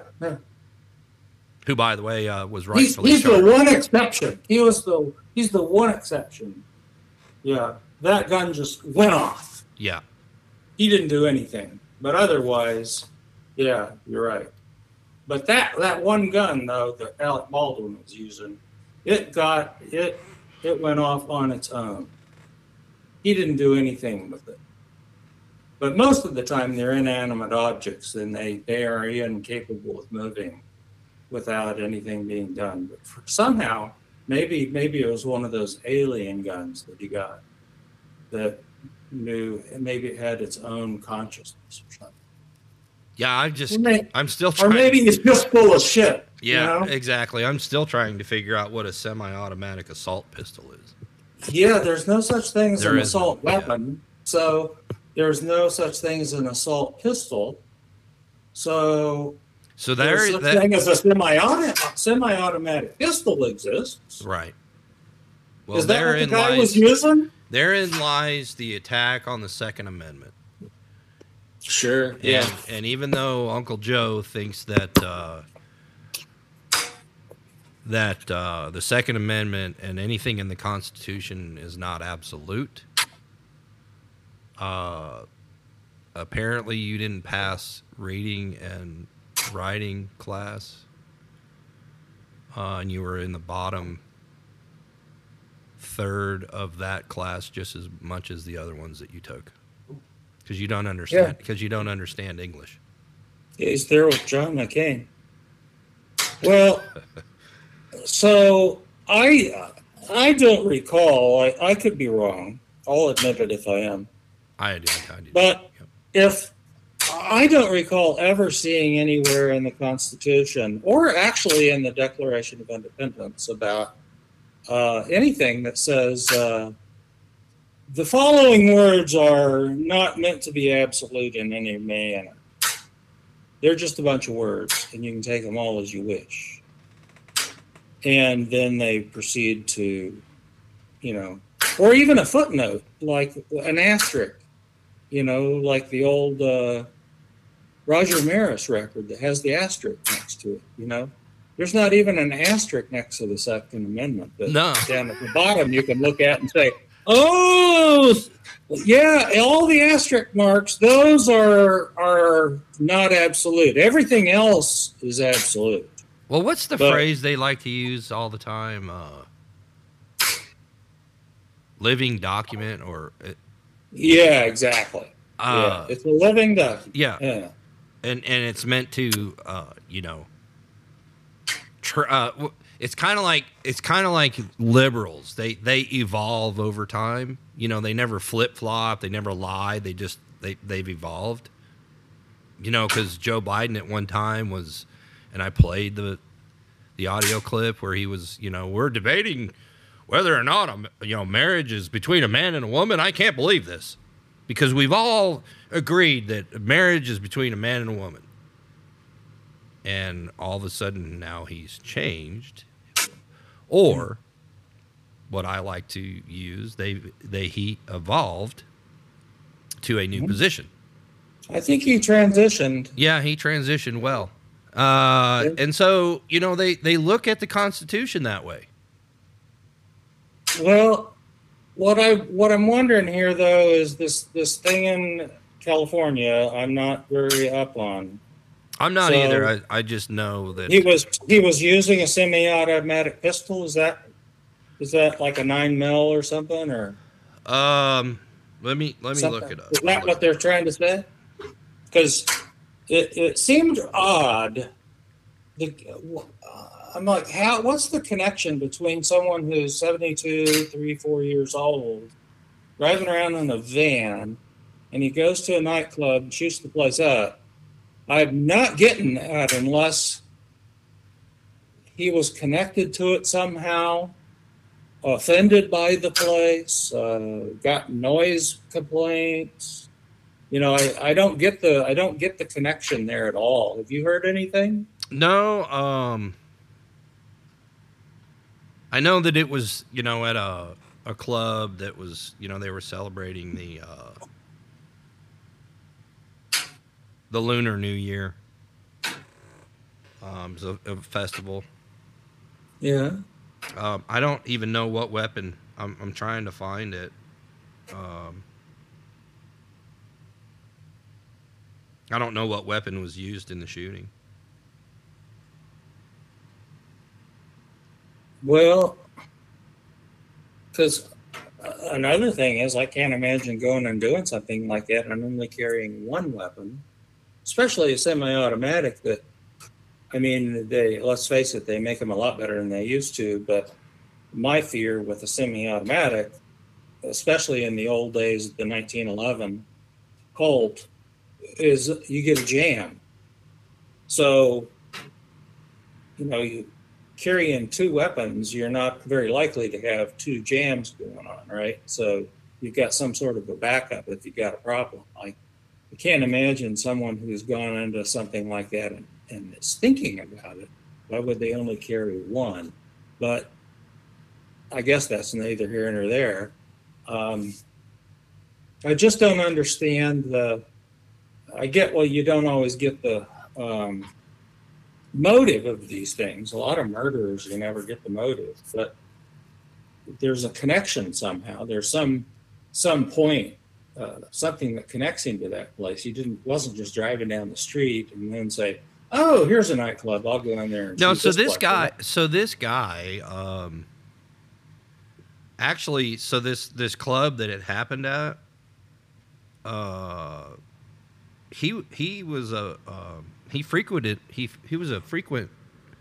he taught dance lessons at this club. Oh, So well, they're that's still different. they're still Okay. unclear on the motive as to why the shooting occurred, because I mean his name is Hu Can Tran. So Oh, I better not even get into this one. I knew that was coming. So he's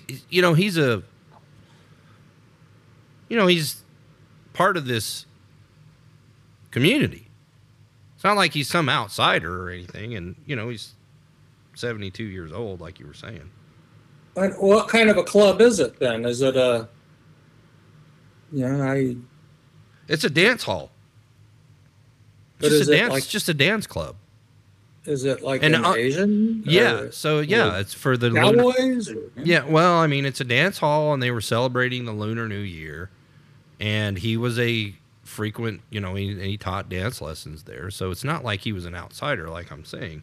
And most of the people that were there were older people. I mean, I think they mentioned that these folks were between 50 and in their 50s up to 70s. So it was a bingo hall and nightclub. Sorry, I should take things more seriously than this.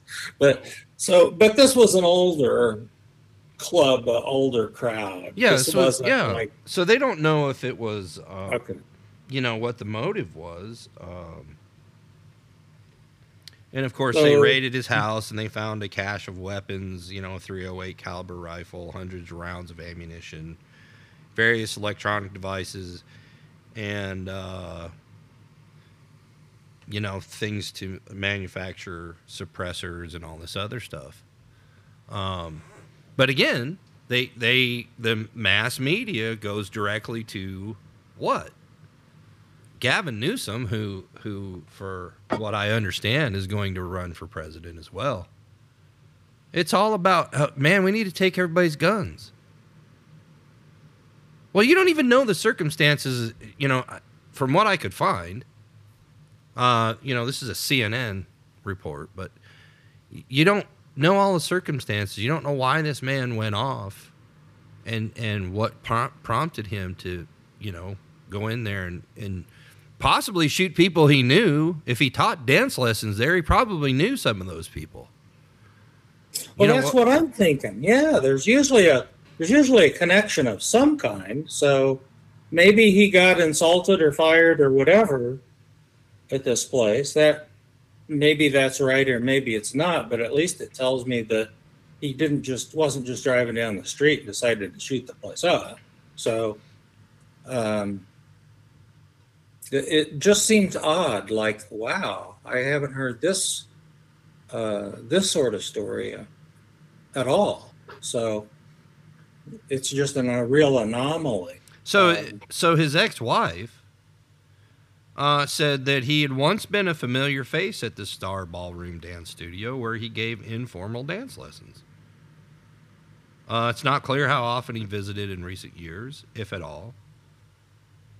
And investigators are still checking into whether he knew any of the victims. This is certainly there is certainly the appearance that it was targeted, according to the L.A. District Attorney. Clearly, he knew where he was going, and he was familiar with both of the locations.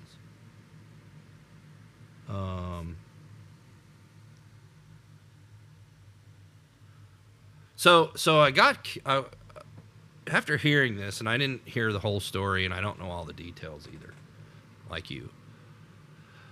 I became very curious and did some research on mass shootings. And I came across something that was very interesting. How we always talk about, I don't understand a certain subject or how they classify things because they never define them. Nobody's given us a definition of what, when I took criminal justice, 2015-ish, terrorism at that time still had not been defined. So in my textbooks, they're teaching about terrorism. You have to learn all this, a whole litany of different things. They didn't have a clear definition of terrorism. So that's kind of why it took them so long, to define what domestic terrorism is and all this other nonsense. To me, if you're going in and you're, raiding a place like this guy did and you're shooting innocent people, that's an act of terror. I mean, you're terrorizing people. Oh, yeah. I don't understand why it would be so hard to come up with a definition for that. Yeah, I look at it as it's murder or it's mass murder, which, I don't like to get into the multiple adjectives and labels on things. So, 9/11 was mass murder. It wasn't a terrorist attack as far as I'm concerned. It was mass murder. So, I don't know why we have to have all of these crazy little labels to come up with stuff, but I think that's why it took so long. I'm thinking the same thing when I had to buy terrorism insurance or terrorism exemption insurance for things like real estate portfolios and things like that. If there's a damages caused by a terrorist attack, then it would be exempted from insurance. Well, all of a sudden there's nothing in the insurance policy that defines terrorism. Then they put in there something about it if it is identified as terrorism, as a terrorist event by government, whatever. Okay, well, that's still leaving me pretty damn vague. I mean, if I own a piece of property and it's bombed by Joe Blow, then it's not covered. But if it's by Joe Blow and he's identified as a terrorist, then I'm exempted from insurance and I have to have a different policy. So how am I supposed to know whether I need this insurance or not is my problem as a businessman. Because it's a floating definition, and it really was just I think still is, terrorism is a floating definition that's based on someone's politics. And so that is where I was going with mass shootings.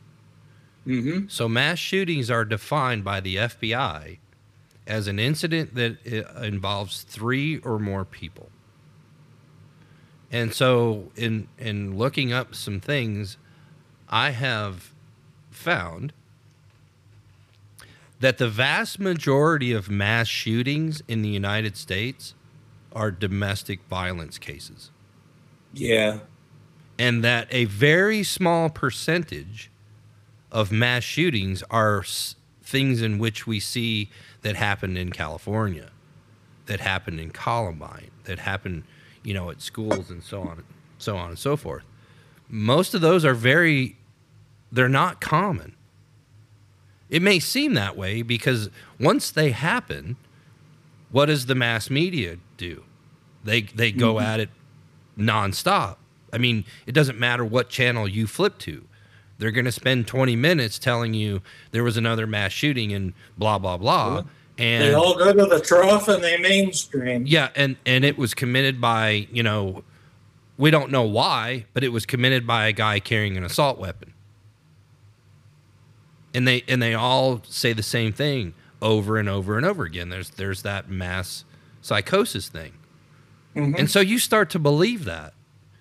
And people who've never been around weapons and who don't own weapons are the first ones to go, man, those weapons are bad news.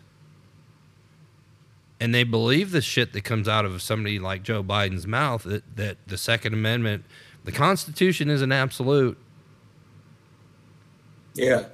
And that's where you run into, these things that they're controversial and they're horrible things. But we don't hear about mass shootings that happen in Chicago every freaking day. And No. that they're going after those criminals, because I'm going to tell you something. Most cops that work in Chicago aren't going anywhere near those people. No. Number one, they're treated like crap.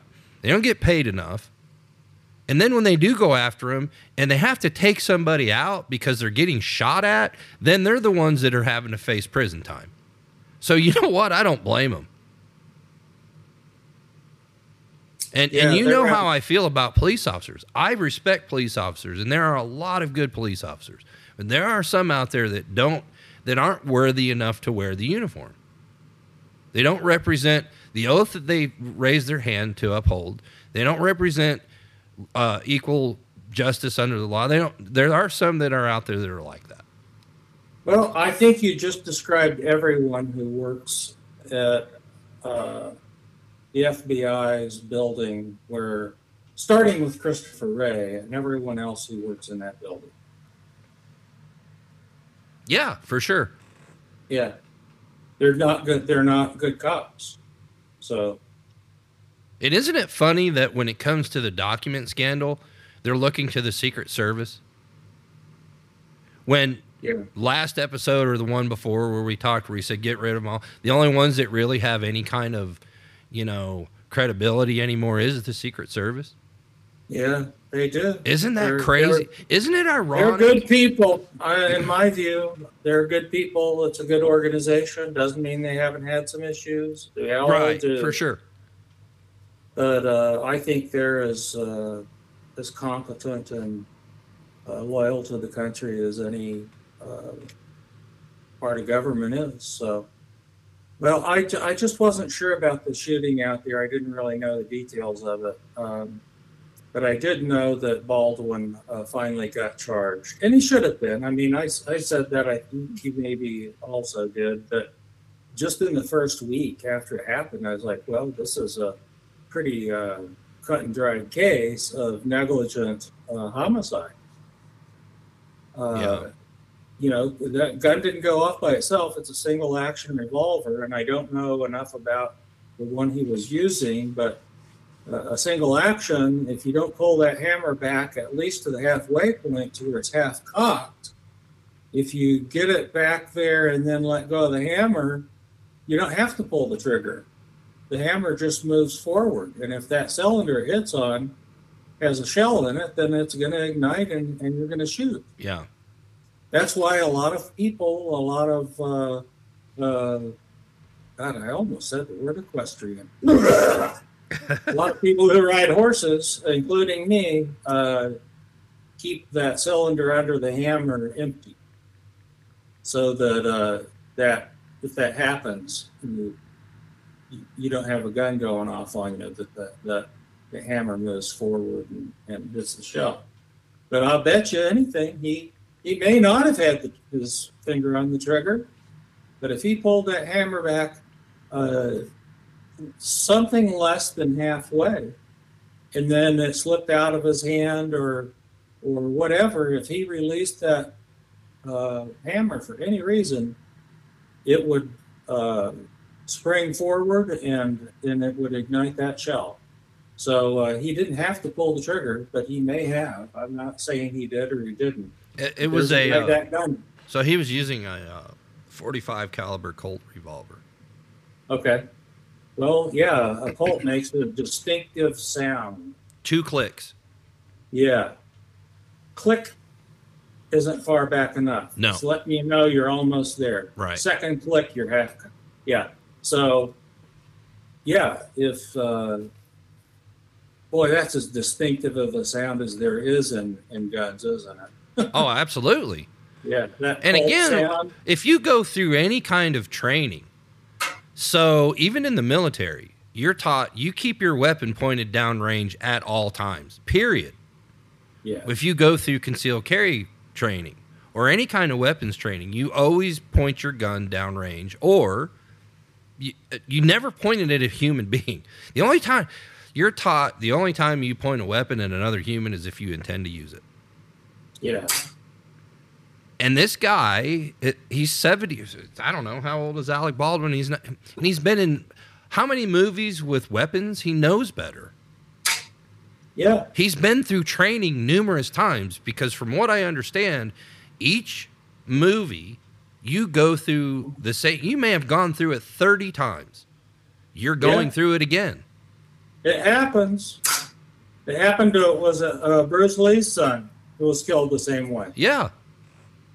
As a matter Um, of fact, so was Bruce Lee. Didn't they both die the same way?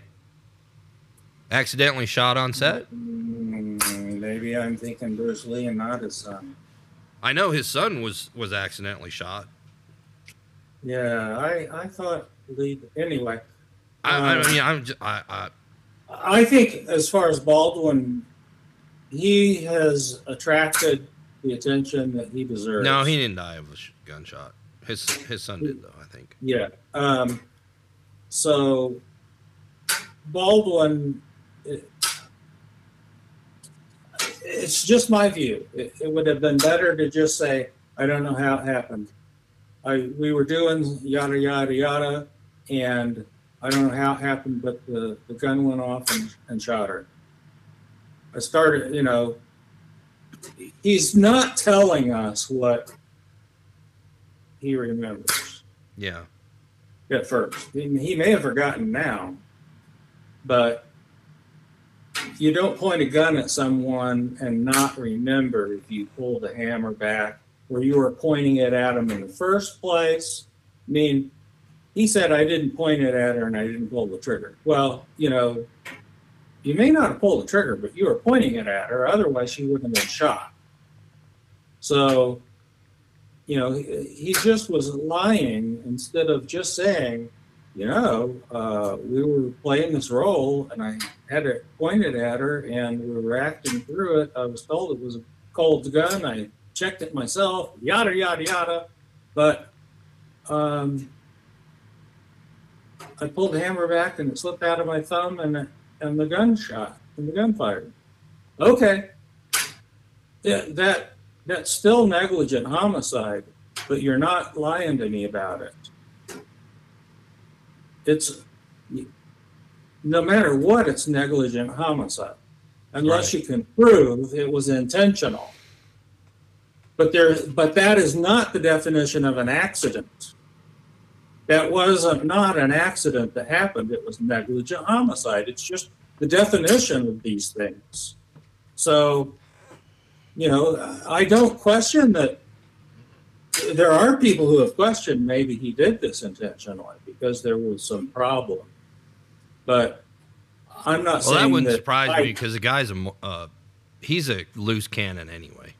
Yeah, there was definitely some personal problem thing going on. But I'm not trying to intimate that he did this intentionally. All I'm saying is that it's the textbook definition of negligent homicide. I said it immediately. I still think that's the case. I have not heard anything that convinces me that it was intentional, but there's no way he's got a gun in his hand and she gets shot by it and he's innocent by virtue of some sort of an accident because he had a loaded weapon. I mean, So are we going to see precedent used in this case because Michael Massey is the guy who accidentally shot Brandon Lee on the set of the movie they were making. Michael Massey. Why is that name familiar? And he was never prosecuted. No charges were ever brought. It was ruled an accident. So will we see precedent used when it comes to this case? I'm kind of hoping not, because involuntary manslaughter, I believe, is what he was. Is that what he was charged with? He's charged with 2 different counts. I can't remember. Yeah, well, involuntary manslaughter in New Mexico may be the same thing, Yeah, is what I'm talking about. gotcha. So, because he didn't intentionally kill the person, but But if you're driving is. down the road and you run, let's just say you're driving down the road and you run into another person's car and you kill them, whether it's an accident or not, are you not charged? Can you not be charged with involuntary vehicular manslaughter? well, you can be, but I mean, if you run somebody over that's crossing the street, I mean, you can be charged. if they're in the sidewalk, if they're in the crosswalk, Crosswalk, yeah. if they're not in the crosswalk, then it may just be an accident as far as you're concerned. Yeah. So, there's some other circumstances that apply. I'm talking about strictly with respect to a weapon. Okay, so let me ask you this. If you're target practicing and a bullet ricochets and, I don't know, somehow kills someone, walking down the road, you're responsible for that. Yeah. So what's the difference? Well, it's still involuntary manslaughter or negligent homicide. Well, that's what I'm saying. So why would they not bring charges, and why would there not be, a case? Well, they should. It took them forever. Well, yeah. What took so long? Because he is who he is. It's a two-tier justice system. And again, we're right back to to close the circle. Why not just be perfectly honest about it and say, in our view, this was not an intentional act, but such and such happened, and he has to be charged for it. Then you hold the trial and let the jury figure it out. Because, in fact, that thing doesn't even go to a jury if everyone's smart. I mean, if it happened to me, I'd have to say, yeah, it's my fault. I had a loaded weapon in my hand and had it pointed at someone, and somehow or another the thing went off and it shot him and killed him. Right. I didn't kill her intentionally, but right. That is what happened. Well, you can't deny the facts. Why deny the facts? Yeah. You can certainly make it really clear that you sure didn't do anything intentionally. But, well, he didn't do himself any favors by, going on social media and spouting off at the mouth, and even his own, the DA in New Mexico released a statement and said, I don't know what your PR team is telling you to do, but you need to shut your mouth. If you know what's good for you, shut up. And he just continued on. And even after he was charged, he posted something recently that people were like, dude, what's wrong with you? And I mean, the guy's not all there. No. And that doesn't mean, I'm not saying that means he's guilty of something, all right? Like you said. He's guilty of negligent homicide. But he is treated differently. And for the intents of our show and what we do and what we're advocating for is that if this was you or I, we'd have been charged, days later. Yeah, within a week. And the two-tier justice system is not at all in any kind of way in alignment with the Constitution, period. No. I mean, if you're not going to give, well, you got to give everyone equal protection under the law. It's just that simple as far as I'm concerned. I don't care who they are or what they are. So just that simple. Right. All right. Well, Yep. that's going to do it for another show. Yep. And we'll see you same time, same bat channel. Okay. Thanks for joining us. Thanks for joining us, and we'll see you next time. Bye. Take care.